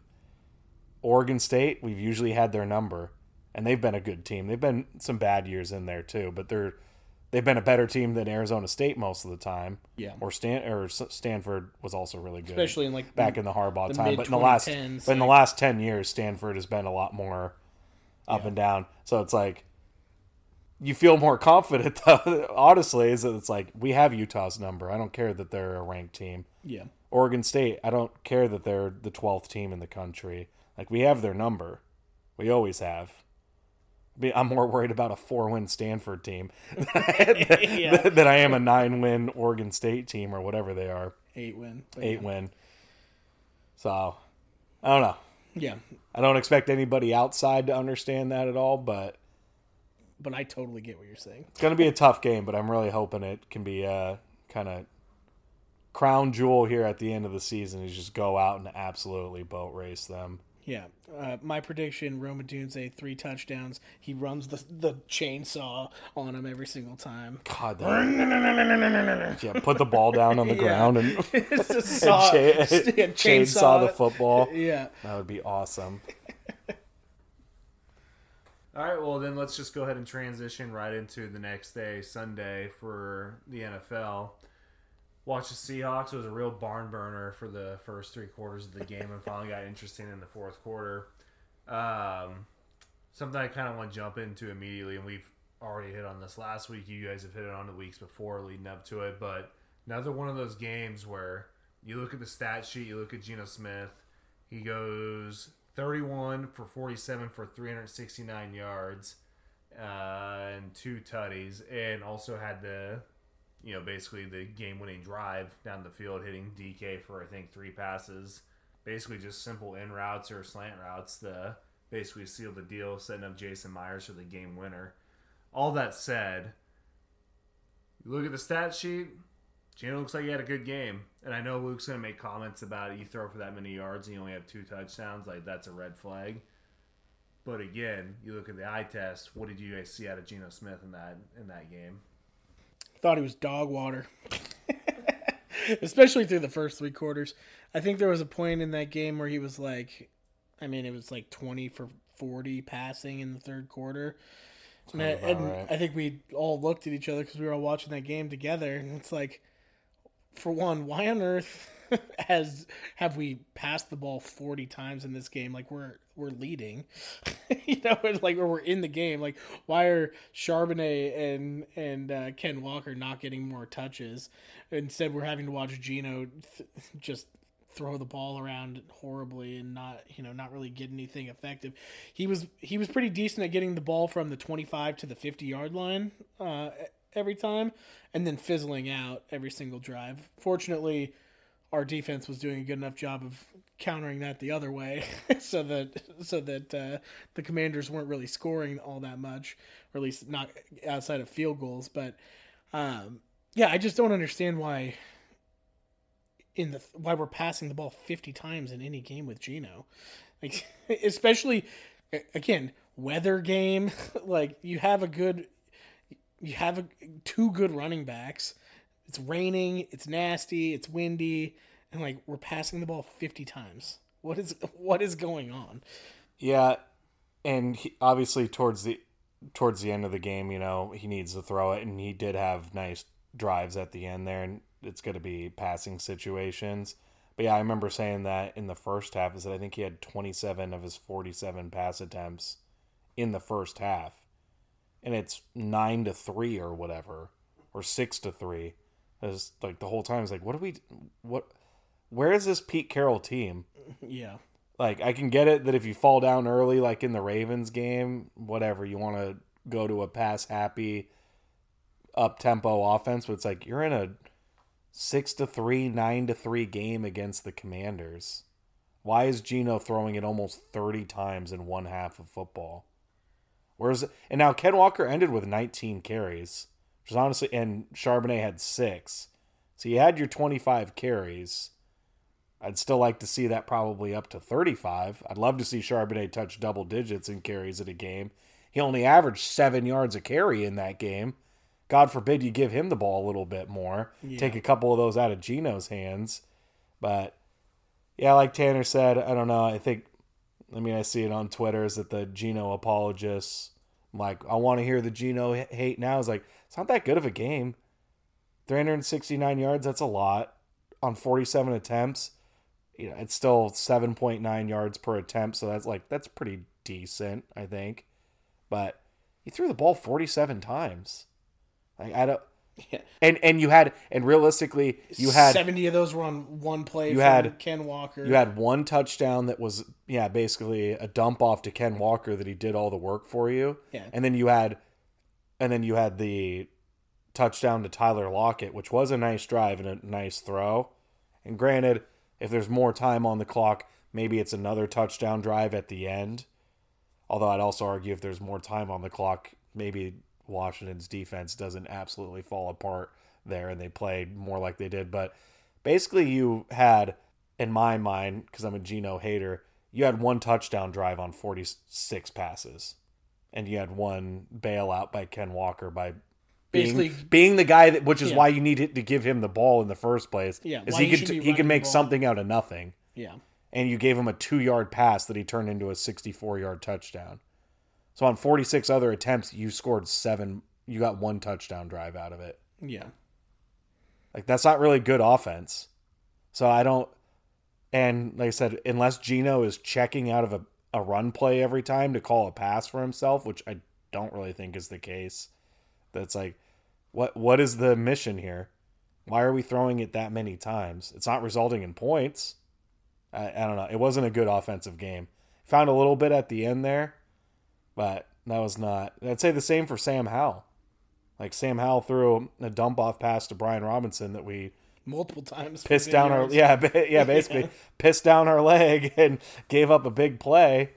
Outside of that, it's not like he really diced us apart except for the drive that he needed to right at the end of the game, which tied it up. And fortunately, the Seahawks were able to go back down the field and get a game-winning field goal. But they both kind of had, in my mind, those empty stat performance games where it's like neither of you guys could really put together a drive and score a touchdown. It was just kind of like empty yards here, maybe a field goal here. Yeah, it seemed like it was just an ugly game. The fourth quarter was exciting. They could get to the 40-yard line on their side easily, but once you got inside there, it was like that's defense clamps up a little bit, and both guys look like deers in the headlights. Yeah. So I don't know. That was an ugly game. It was a great finish, and they did put together great drives when their teams needed them to. So credit to the quarterbacks for that. What's the identity of this offense now? Do you still consider? I don't know. That was my question. Yeah, I mean, I'll bring it back to Nigel then. What do you think the identity is? Do you think Pete Carroll is still considered a run-first team? No, I don't think so. Even though I think there's part of him that probably wants to, but I wouldn't consider this a run-first team. We threw the ball 50 times, and it seems like we do that. We throw the ball 50 times more often than we run the ball 30 times in a game. I don't have the stats for that, but I'm guessing that's true. So I just don't. I don't know. I don't know what the identity of the team is. And one week you have tight ends involved. One week you have DK involved. One week you have Lockett involved. Like, you never get Jackson or JSN involved, really. Like, he at least had 50 yards in this game, but I'd still like to see him be a all the receivers actually. I mean, Geno had 369. Like, all the receivers had pretty decent games. This game. Well, DK had like 50 yards until the last drive. Yeah. Or maybe 60 yards until the last drive. And he basically doubled up on that drive. Yeah, exactly. He ended with 98. Yeah. And Lockett had, 92? Yeah. Lockett and Lockett Smith had and Jigba had 53, and then Walker had the 164-yard catch. Yeah. So, I just don't... I don't know. I don't know what the identity of this team is. I don't know why it's involving Geno getting 50 pass attempts, though. Like you said, Charbonnet's getting 7 yards a carry. Every time he touches the ball, he looks electric.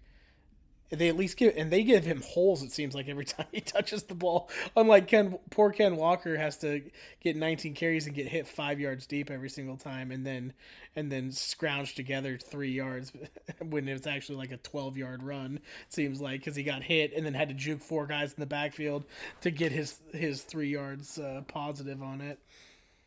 So yeah, I don't have a good answer for you there, Tan. I guess is the moral of the story. So let me give you a part 2 to that. So the centerpiece being Geno Smith. What do you think the standard is for Geno as far as like on his best day? Like, what's his absolute ceiling do you see in Geno Smith?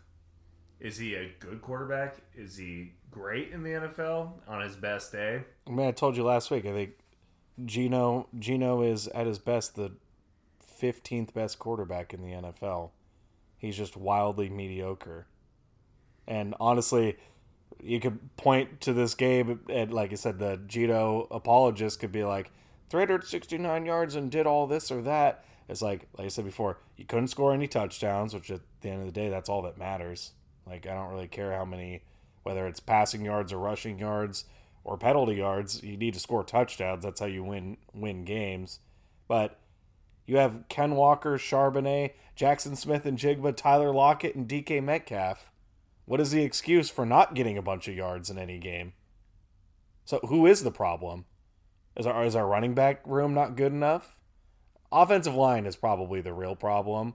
They're probably worse than Geno is. I'll at least give him that credit. But I don't know. Charbonnet still averaged 7 yards a carry on his light work, so they can't be that bad. Yeah. Ken Walker's still having a pretty nice season when they actually give him the ball. So the offensive line can't be that bad all the time. It's not very good. DK's a good receiver. Tyler Lockett's a good receiver. Jackson Smith and Jigba's a good receiver. So who's the issue? Who's the guy that we need to replace? Do we need to get rid of DK and get a better receiver in here? Do we need to get rid of Ken Walker and get a better running back in here? Yeah, I don't. Or is it the guy that's running the whole thing that can't get these guys going, whether that's, and that could be Geno or it could be Shane Waldron, you know? Yeah, I just think Geno's just the 15th best quarterback. Yeah, in the league. I think on his best day, maybe he plays like the 10th best quarterback, and on his worst day, he plays like the 30th best quarterback, and so he's somewhere between probably 15 and 20 on because the record shows that we're 6-3 right now. So I'll give him the upper end of the, he's not the. We're 20th, in the middle of the NFC. Yeah, exactly. He's not the 20th best quarterback because he's our record 6-3, but it very easily could be flip flopped. It seems like every game is right there. So that's why I guess I'll give him the nudge there is because it's not flip flopped, and we have we did beat Detroit. We won this game. You've won the close games when all the margins kind of are the same. So yeah, 15th. Which that's all the more shocking now is that Detroit's 7-2, which I guess that part's not that shocking. I think we all thought that they would be a good team. You liked what you saw from them last year, but we're one of their 2 losses. Yeah. And Geno that probably was Geno's ceiling this year was that game because he also had a really nice game there and threw for a bunch of yards and had the overtime touchdown drive to win it. So, I think for the Geno fans is that you see moments like that, and I think you're this team, Geno is good. They can be that, but I just think over the body of his work is just I guess Geno in my mind just kind of falls into the larger conversation is what are your expectations for this Seahawks team? I can tell you mine. It's to probably win 10 games this year, maybe 11 if it all comes together. And then fizzle out in the playoffs. And you'll get a wild card playoff game, and maybe you win it. Most likely you lose it, but maybe you win it, and then you probably get dusted by whoever you play that is a little bit better. It's the NFL, so you play for those opportunities. Yeah. Your defense maybe I would say the finds good news themselves. Is that the defense is finding themselves increasingly. Yeah. We haven't talked about that at all, but the defense seems like they're edging closer and closer to actually being a good defense. They blew a couple plays in this game. That's going to happen. It's the NFL. We're going to say that every single week. They're not the best defense of all time, that's for sure. But I think they're a good defense. I think they're a top 10 defense. Their run stopping, I think is definitely top 10, if not. I think it's been top 3 or 4 this season at this point. Yeah, I'd say both ranking and eye test would say that their run defense is. And you've only strengthened it by adding Leonard Williams, who notches a sack for you in his first game. Second game. Second game. But notches a sack for you, has made some plays. Like the first game, I don't even really blame, you show up on Thursday. The guy had to travel across the country on Thursday or on Wednesday to show up Thursday for practice to then fly out again Saturday to fly across the country to go face Baltimore in a tough game. Like, okay, he wasn't as impactful as you want. That's fine. But in this game, he made plays. You could see he was out there. Like, he was – Draymond Jones got a sack. Like, he was out there. The guy that – we keep talking about him. Not going to get sick of it anytime soon. Spoon – I think I called it out. I was like, I think it's time for Spoon to get a pick. And then 2 plays later, he strips Sam Howell on that. And, that's just... The more they play together... The guy just makes plays. Yeah, the more they play together, too, I think just the more you're going to see this defense. So I guess that's what I'd say is that where do you see this team going? If the defense can get everything on the same page and get this thing really rolling...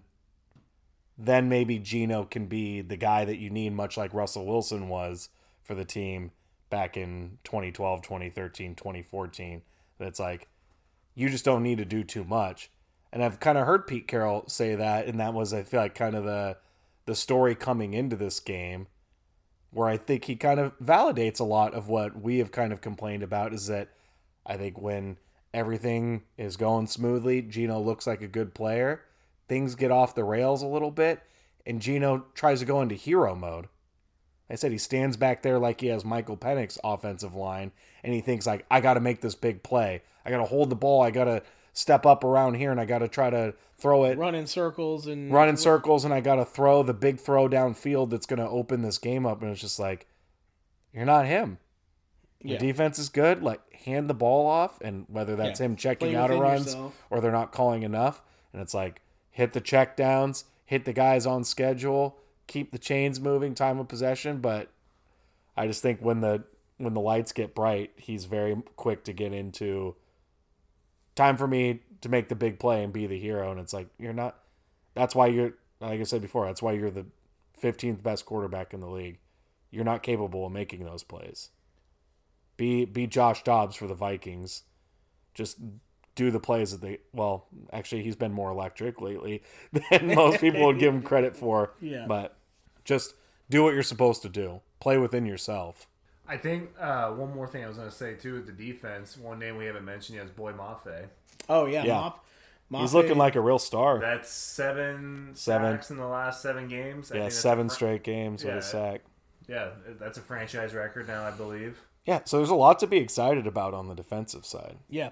Yeah, the D-line has come together, and, that DB crew is... Yeah, and Uchenna Nwosu was still healthy, too. Like, you'd be feeling really... even better right now. Yeah. But, maybe it's a blessing in disguise just because Boye Mafe was already playing a bunch, but now you can't take him off the field. Yeah. That was the big problem last year that was so strange, is that they, just didn't play him until the end of the year. They were still playing Bruce Irvin over Boye Mafe. Yeah. And then you started playing him, and you could see the improvement in the growth. And now you've parlayed parlayed that into this season, where now the guy's got a sack in 7 straight games. Yeah. I'm no mathematician, but if he did that for the course of the season, that'd be 17 sacks. That's really good. That might put you right towards the top. Yeah, exactly. That might put you towards the top. I don't know. Yeah, that's really good. But Jamal Adams made some plays in that game as well. Like, he made some big tackles. He was barking at everybody, which I don't want to see him get a penalty, but I don't mind him chirping and getting excited. And I think more than anything, it seemed like every play, anything that was going on, he was in someone's face barking at him. Yeah, I think that was definitely the case. They need something to bring this edge back. Yeah, and I think that's Spoon brings it too. Yeah, and that's exactly what I was gonna say. Is I feel like him and Spoon feed off each other a lot, and so that's why I like to see it, is because I don't think Diggs is that flamboyant, outspoken guy, and I don't think Bobby's that guy for a leader. But I know Jamal Adams is. And so as long as he's doing it within the legalities of the game and not getting penalties for it, like I don't mind if he's barking at people because it seems like Spoon feeds off that. Not that he needs to like energy to feed off of, but like I think it just helps him develop and like kind of turn into that, like give this defense like some swagger and like people are a little afraid to come play. Put you. some fear into your opponents. So, Exactly. Like, they're going to talk about how they're going to smack you in the mouth, and then they do. And then they do and it, like, yeah. You know, and like I said, even in that last game, Spoon's the prime example of it. You can see him out there talking his shit the entire time, and then Sam Howell tries to go scramble, and he fucking pulls the ball out. Yeah. And he's the first guy letting everybody know about it, but it's like, you know, that's kind of the stuff that you want to see from the Seahawks defense is to like talk your talk and walk your walk. Yeah, and same on that tipped ball that he tipped up into the air on when he was I think he was going early in the game. Early in the game, like same thing. He gets in Terry McLaurin's face and starts chirping about it. Like everybody's rallying around him. Like that's the kind of thing I want to see from this defense. It's just get that swagger back, make people afraid to play against you. You had a off week against Baltimore, even though I wouldn't really necessarily blame the defense that much for that game, like we talked about. But it was good to see them kind of get a little or play with some juice this week. That was fun. Now we just need to get those tips into some other DB's hands. That's the next that's the next step. The next step is we got the strip from Spoon. Now I want to see those tips and overthrows going into DB's hands here, because I think Diggs dropped one or two that hit him like on overthrows, and I think Love wasn't quick enough to get to the one that Spoon tipped. And what did they say about tips and overthrows? You got to have those, Tim. Okay. Yeah, you got to have those. So yeah, that's the next thing when I'll really know that this Seahawks defense is there, is when you start getting those tips and overthrows and those start popping and falling into guys' hands. That's when you know. All right, let's jump into our last and newest segment that I came up with today that I'm forcing Luke to do, but it's going to be spicy, sexy. Everyone's going to love it and make some money off of it as well, as long as you follow his advice. So it's going to be Puke's lukewarm gambling tips of the week. Luke, what do you got for us? How can we win some money this week? Yeah, I didn't do a lot of research on here because just follow your heart. If you followed the show, you would know that we don't do show prep. All right, we do show prep live.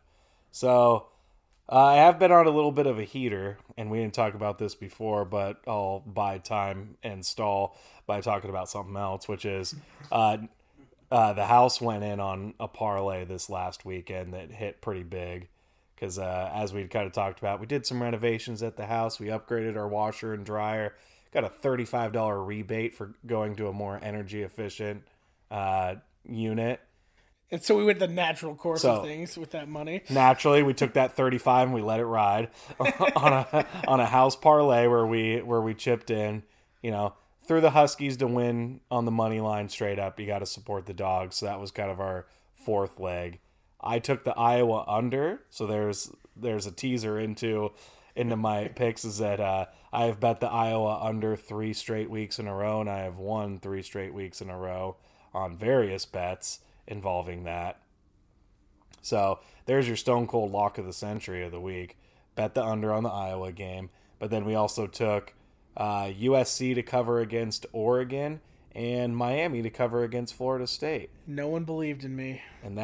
And that was a winner. So, you know, just a little recap, a little validation. But so first, you can trust this guy. So you can trust this guy. Like I said, I didn't do any show prep, so I'm looking through here right now. NFL games are really tough, honestly. Jets Bills at 40.5. I'm feeling an under there, basically, especially after the way the Bills just played tonight. And you know the Jets aren't scoring any points. Yeah. So the Jets aren't scoring 20. We know this, that's dog shit. You know, here's another one that this is a spicy one. I'm seeing Monday Night Football, Eagles Chiefs. That's going to be a fun game. Over under at 46. I like the under. Chiefs have one of the best defenses in the NFL, and it's getting kind of overlooked. because people talk about Patty Mahomes. Their offense isn't actually that good this year. It's their defense. Their defense is like top 5 across the board. And I know this because I have them on my fantasy football team, and they've been really good. Eagles obviously have a good defense as well. 46, that might be the highest. I got 47.5 for the Cardinals and Texans, but one of the highest of the weekend, over under. And this has kind of been the strategy lately, is that I heard this on the radios, that this season is like the lowest average over under for NFL games, like what Vegas is setting it at, since like 2009, something like that. And despite that the number is lower than it's been in the last like 14 years, the under is hitting 62% of the time. 62% of the time. So if you bet the under on every single game this NFL season, you'd be making mad cash. So that's kind of been my strategy. I just hit my under bet the other night. Thursday night under is always a good bet. Iowa under is always a good bet. And then find one other NFL under that you like. That's what I did this last weekend. Made a couple bucks. And on a side note, Luke is the most un-American bettor on the planet, betting all these unders. It's just not patriotic. It's not what anyone wants to see. And so So you bring up a good point though, and I don't know if I want to open up another large topic here, but I do think it's something worth addressing, is that you're making a joke there that I'm betting the unders and it's un-American. Is football just not that good anymore because these teams can't score? Like I just said, it's the lowest over-under mark that Vegas has set with like basically 15 years, and they are failing to cover that number because teams just can't score. There's a real... College football is different. I mean, I'm betting on Iowa. They're god awful. Okay, that's just nepotism and hiring your son who doesn't know how to play football to be your OC. Okay, that's a Ferentz problem, not a college football problem. The Huskies have no problem scoring points. They've hit the over almost every game. But NFL is like, these teams can't score, and they've made every rule possible to try to help scoring, and they can't score. So what's the issue? I think NFL has a real problem on their hands. I think part of it is that I heard Dan Patrick talking about this, that there's been 60 different quarterbacks who have started a game in the NFL this year. Injuries are a part of it. So injuries are a big part of that. You've lost Aaron Rodgers for season, Kirk Cousins for season. Seems like a common thread too is also majority of NFL teams have poor offensive lines that don't give their quarterbacks enough time to make a play, or it leads to your starting quarterback tearing an Achilles or an ACL or whatever else. Yeah, or the flip side is just that edge rushers, because they get paid so much money, are just so much better. Yeah. Like, it's usually one follows the other, is that these guys get better at being edge rushers. Now they're one of the premier paid positions, so guys want to play that position. I don't want to play middle linebacker. Michael Parsons, I don't want to play middle linebacker. I want to play edge. Yeah. Because that's where I get paid more. And then you get these crazy freak athletes that are playing edge that are just putting constant pressure on the quarterbacks. I'm curious, too, if there's something that we talked before about when they changed rookie pay scale, that now it makes it way more affordable to draft a quarterback high because it's way cheaper than paying somebody. If you're seeing a little bit of that you just have a lot more. It seems like you have a lot more teams that are always trying young guys, and then they fail, and then it's just next guy up. I mean, we talked about Mac Jones is probably going to be the next one that it's like, all right, next guy up. We tried with you with the 15th overall pick or whatever it was. You failed. Insert the next guy. Justin Fields tried with you. Next guy, which he's hurt right now, but and you see a lot more of that as opposed to kind of sticking it out with more of your Matt Hasselbeck types. They're just kind of your journeyman, semi-accomplished type players, kind of like Geno would end up kind of fall more into that camp. Well, that's part of the problem too. Is a guy like Geno is also mediocre, and then like Love, who's been sitting behind Aaron Rodgers for years, and learning the system comes in, and he's mediocre to bad, you know. And so these guys who are getting developed too are not really doing that well. You also have like Purdy, who has a decent record, I guess, this season, but like not really having the best year overall. Like McCaffrey's doing. He had a well. great start. Had a good start, but now he's kind of been exposed. It seems like a little bit. It does seem like he bounced back this week, though. Yeah, he did have actually watch the game. Yeah, they had a good week. They dominated Jacksonville. I think that was a lot defense driven, and some of that was good throws by him for sure. There was a couple, but like Debo took a 3-yard pass, 40 yards to the house.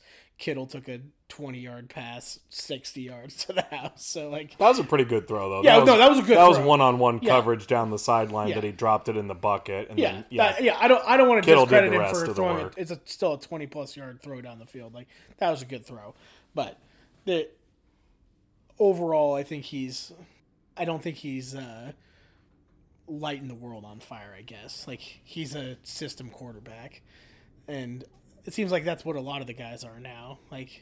But it is a good example, though, of what Luke was talking about, because they had Jimmy G, and that's kind of like your journeyman. Yeah, and dropped him off, like left that to go to Trey Lance, the shiny new toy. Decided, well, he got hurt, but then later on decided to move on from both those guys to have Brock Purdy be the dude that was the last pick of the draft. And it's like they've been a prime example of a team that has been finding success through the last few years, but by just running through quarterbacks, like not sticking to any kind of consistency there. And all three different styles, too. Yeah. Yeah. But I think that Purdy's one, if we want to bring it back to Geno, we're kind of going off the betting topic here, obviously, but like. That was my plan all along since I didn't have much prepared. Yeah, fair enough. I gave you my formula for those who already forgot. Yeah. Iowa. Under on Thursday. Under on Iowa every week. And then one other under, especially if it's a Sunday or Monday night game with a shitty team involved. Primetime games, I feel like, are almost always the under. So there's your formula. There's the formula. But I think Purdy kind of falls into that same category as Geno is, and you just want him. He's at his best when he is just making the plays in front of him. Like as soon as he tries to go play hero ball, and like he did a really good job at the start of his career of being like staying between the lanes and being like, here are your playmakers. West Virginia? What's that? No, I'm talking about Purdy. Oh, I thought you meant Geno. I'm saying Purdy did a really good job at the start of his career here, like as an NFL player, of staying in his lane. You know, it's like hit your checkdowns. Kyle Shanahan's like, here's your guys, get it to your playmakers. That's it. And then it seems like the last like couple of weeks he's been trying to play a little more hero ball and like force some things, and then all of a sudden he's throwing 4 or 5 picks over that course, those couple of games, and they're losing games because Purdy's trying to do too much. Now this week you get back to get the ball to your stars and good things happen.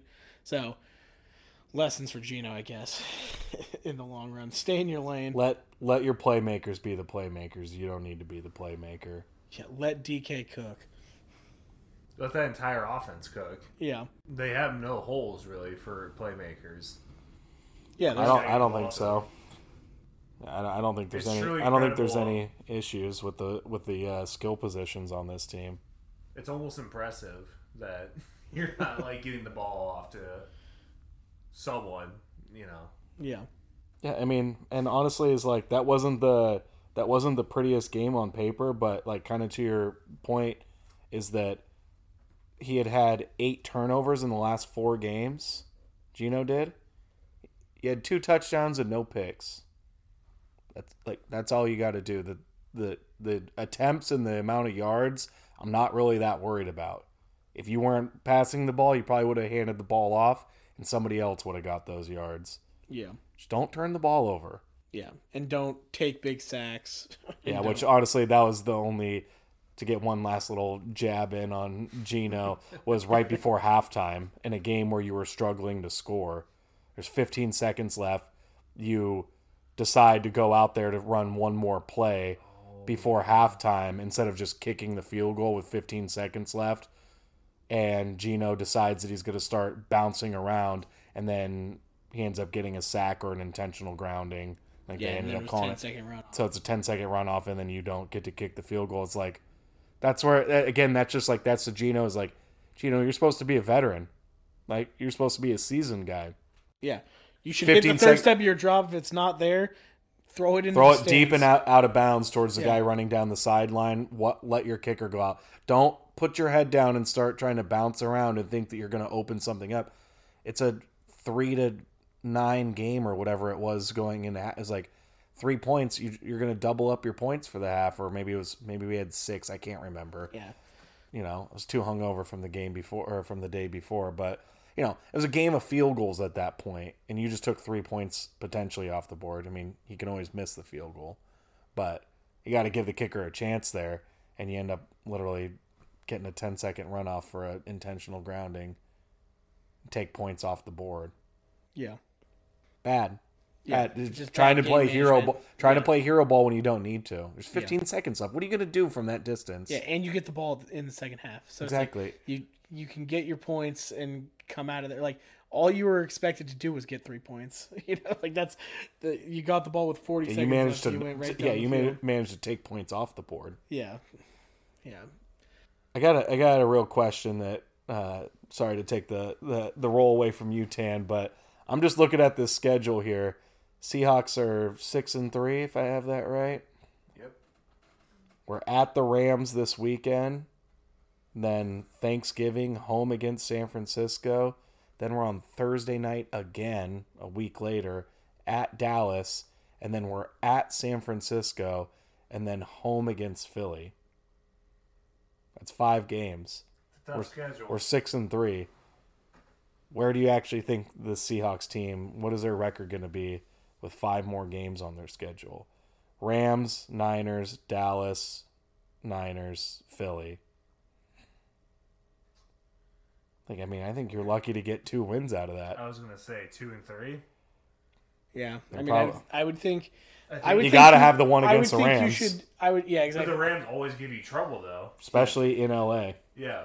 I would think that it's not going to be an easy game. 2-3 is you should probably be. I don't know if you're happy with that, but you should be content probably with 2-3 out of that. That puts you at 8-5.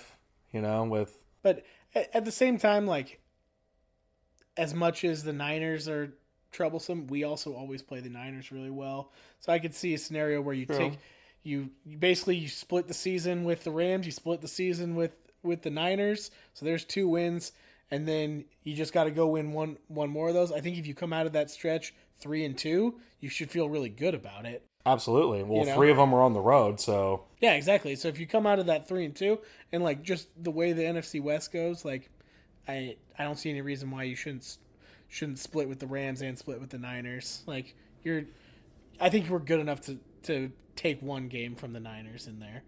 Now, Cowboys, I feel like the Cowboys are fraudulent. They always have been. They always will be. So I'm not. I think that's a winnable game.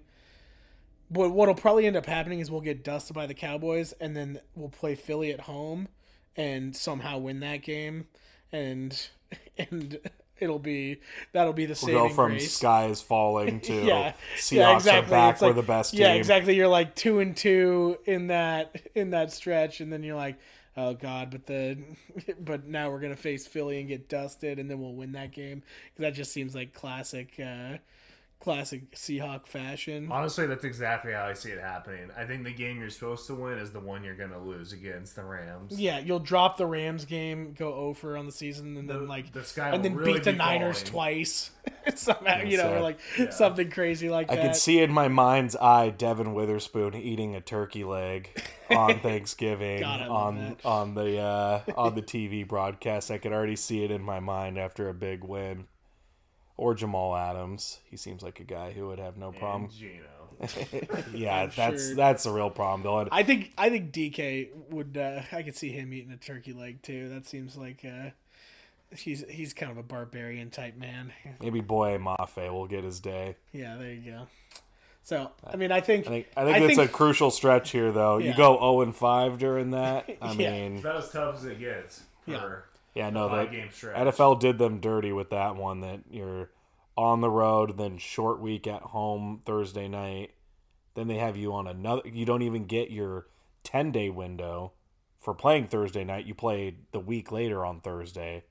I have never seen that. You're going to play back-to-back Thursdays. Your reward for playing a short week Thursday night is to play it 7 days later and not get that extra couple days. Yeah. But then you'll get that extra couple days going into... Yeah, I guess you get it. Is it San Fran? Philly, right? No, San Fran. Yeah. It's San Fran, Dallas, San Fran, at San Francisco the second time, obviously. So you and get then home against Philly. So you get a long break before the away San Fran game. Yeah, I mean, obviously that's going to be a tough stretch. I think you have to go 2-3. If you go 3-2, you feel really good about it. I'd say. And No, yeah, I mean, if they're 9-5, and then you play Tennessee, Pittsburgh, and Arizona to end the year. Which none of those are gimmies, but they're all teams. again, you probably go 2 for 3 out of that. I mean, and you get Pittsburgh your is the 11 exact wins. same team I feel like the Seahawks are right now. You're 6-3, and it's just like, well, who is this team? Yeah, they're only riding off their coaching. Yeah, you have a good They have a defense. decent defense and a great coach, and that's You all have they talent at the wide receiver position. You have talent at the running back position. But that's And the you weird got- thing. It's like that's not it because they do have a really talented offense. Yeah, You have all the weapons that you could ask for. yeah, but you It's have like, no what quarter- is the but you have missing no link? quarterback, and Yeah, it's a quarterback. I don't know. But there's no more sugarcoating it. Geno fucking sucks. He sucks. he's off. I had to put Drew Lock in yesterday. Yeah, you see that Tennessee mud flap that fucking Drew Lock was rocking on the sidelines the other day? He's got it buzzed down the side and he's got the waterfall going. I did not see that. Yeah, he's way. got kind of a trailer park mullet going right Oh now. my god. Start him. Yeah, that's Yeah, exactly. yeah, that's. I did not see that, and that just makes me want him to start even more. I'll bring up a picture once we're done recording. Yeah, that's Throw it on beautiful. on the Insta or something too, in All case right, time to anybody end the didn't show see right it. now. Then Yeah. On that note, On that note, anything to add, boys? I don't I think think we so. solved all the world's issues I'll- for this week. I'll say one last thing because I don't think it's been said clearly enough. Say it. Is that I just think it's a really wild time to be a Husky fan. They're 10-0. That's got to be the first time since 91, I'm guessing, off the top of my head. Since 1991, the year I was born. 10-0. I thought I saw that maybe Bo Nix is the odds-on favorite for Heisman right now, which is wild to me, but Michael Penix is number 1 or number 2 favorite to win Heisman right now. It's a crazy time to be a Husky fan. Yeah. We spend a lot of time kind of like breaking down how the game goes and not always taking a lot of time to just really kind of sit back. It was like, Huskies are 10-0. You have leading Heisman candidate. Who's got it better than we do? Nobody. Nobody. That was pretty cool. That's all I got. All right. Well, thank you for joining us on episode 20. Thank you for sticking it out with us this long, Clayton. And Shane, I guess. Yeah, I had something else to add to all of this. I don't know. I guess that's all I got. Go put up your Christmas tree, put up your Christmas lights, get yourself in the holiday spirit. Don't Talk to you Nigel. fucking dare. See ya! See ya.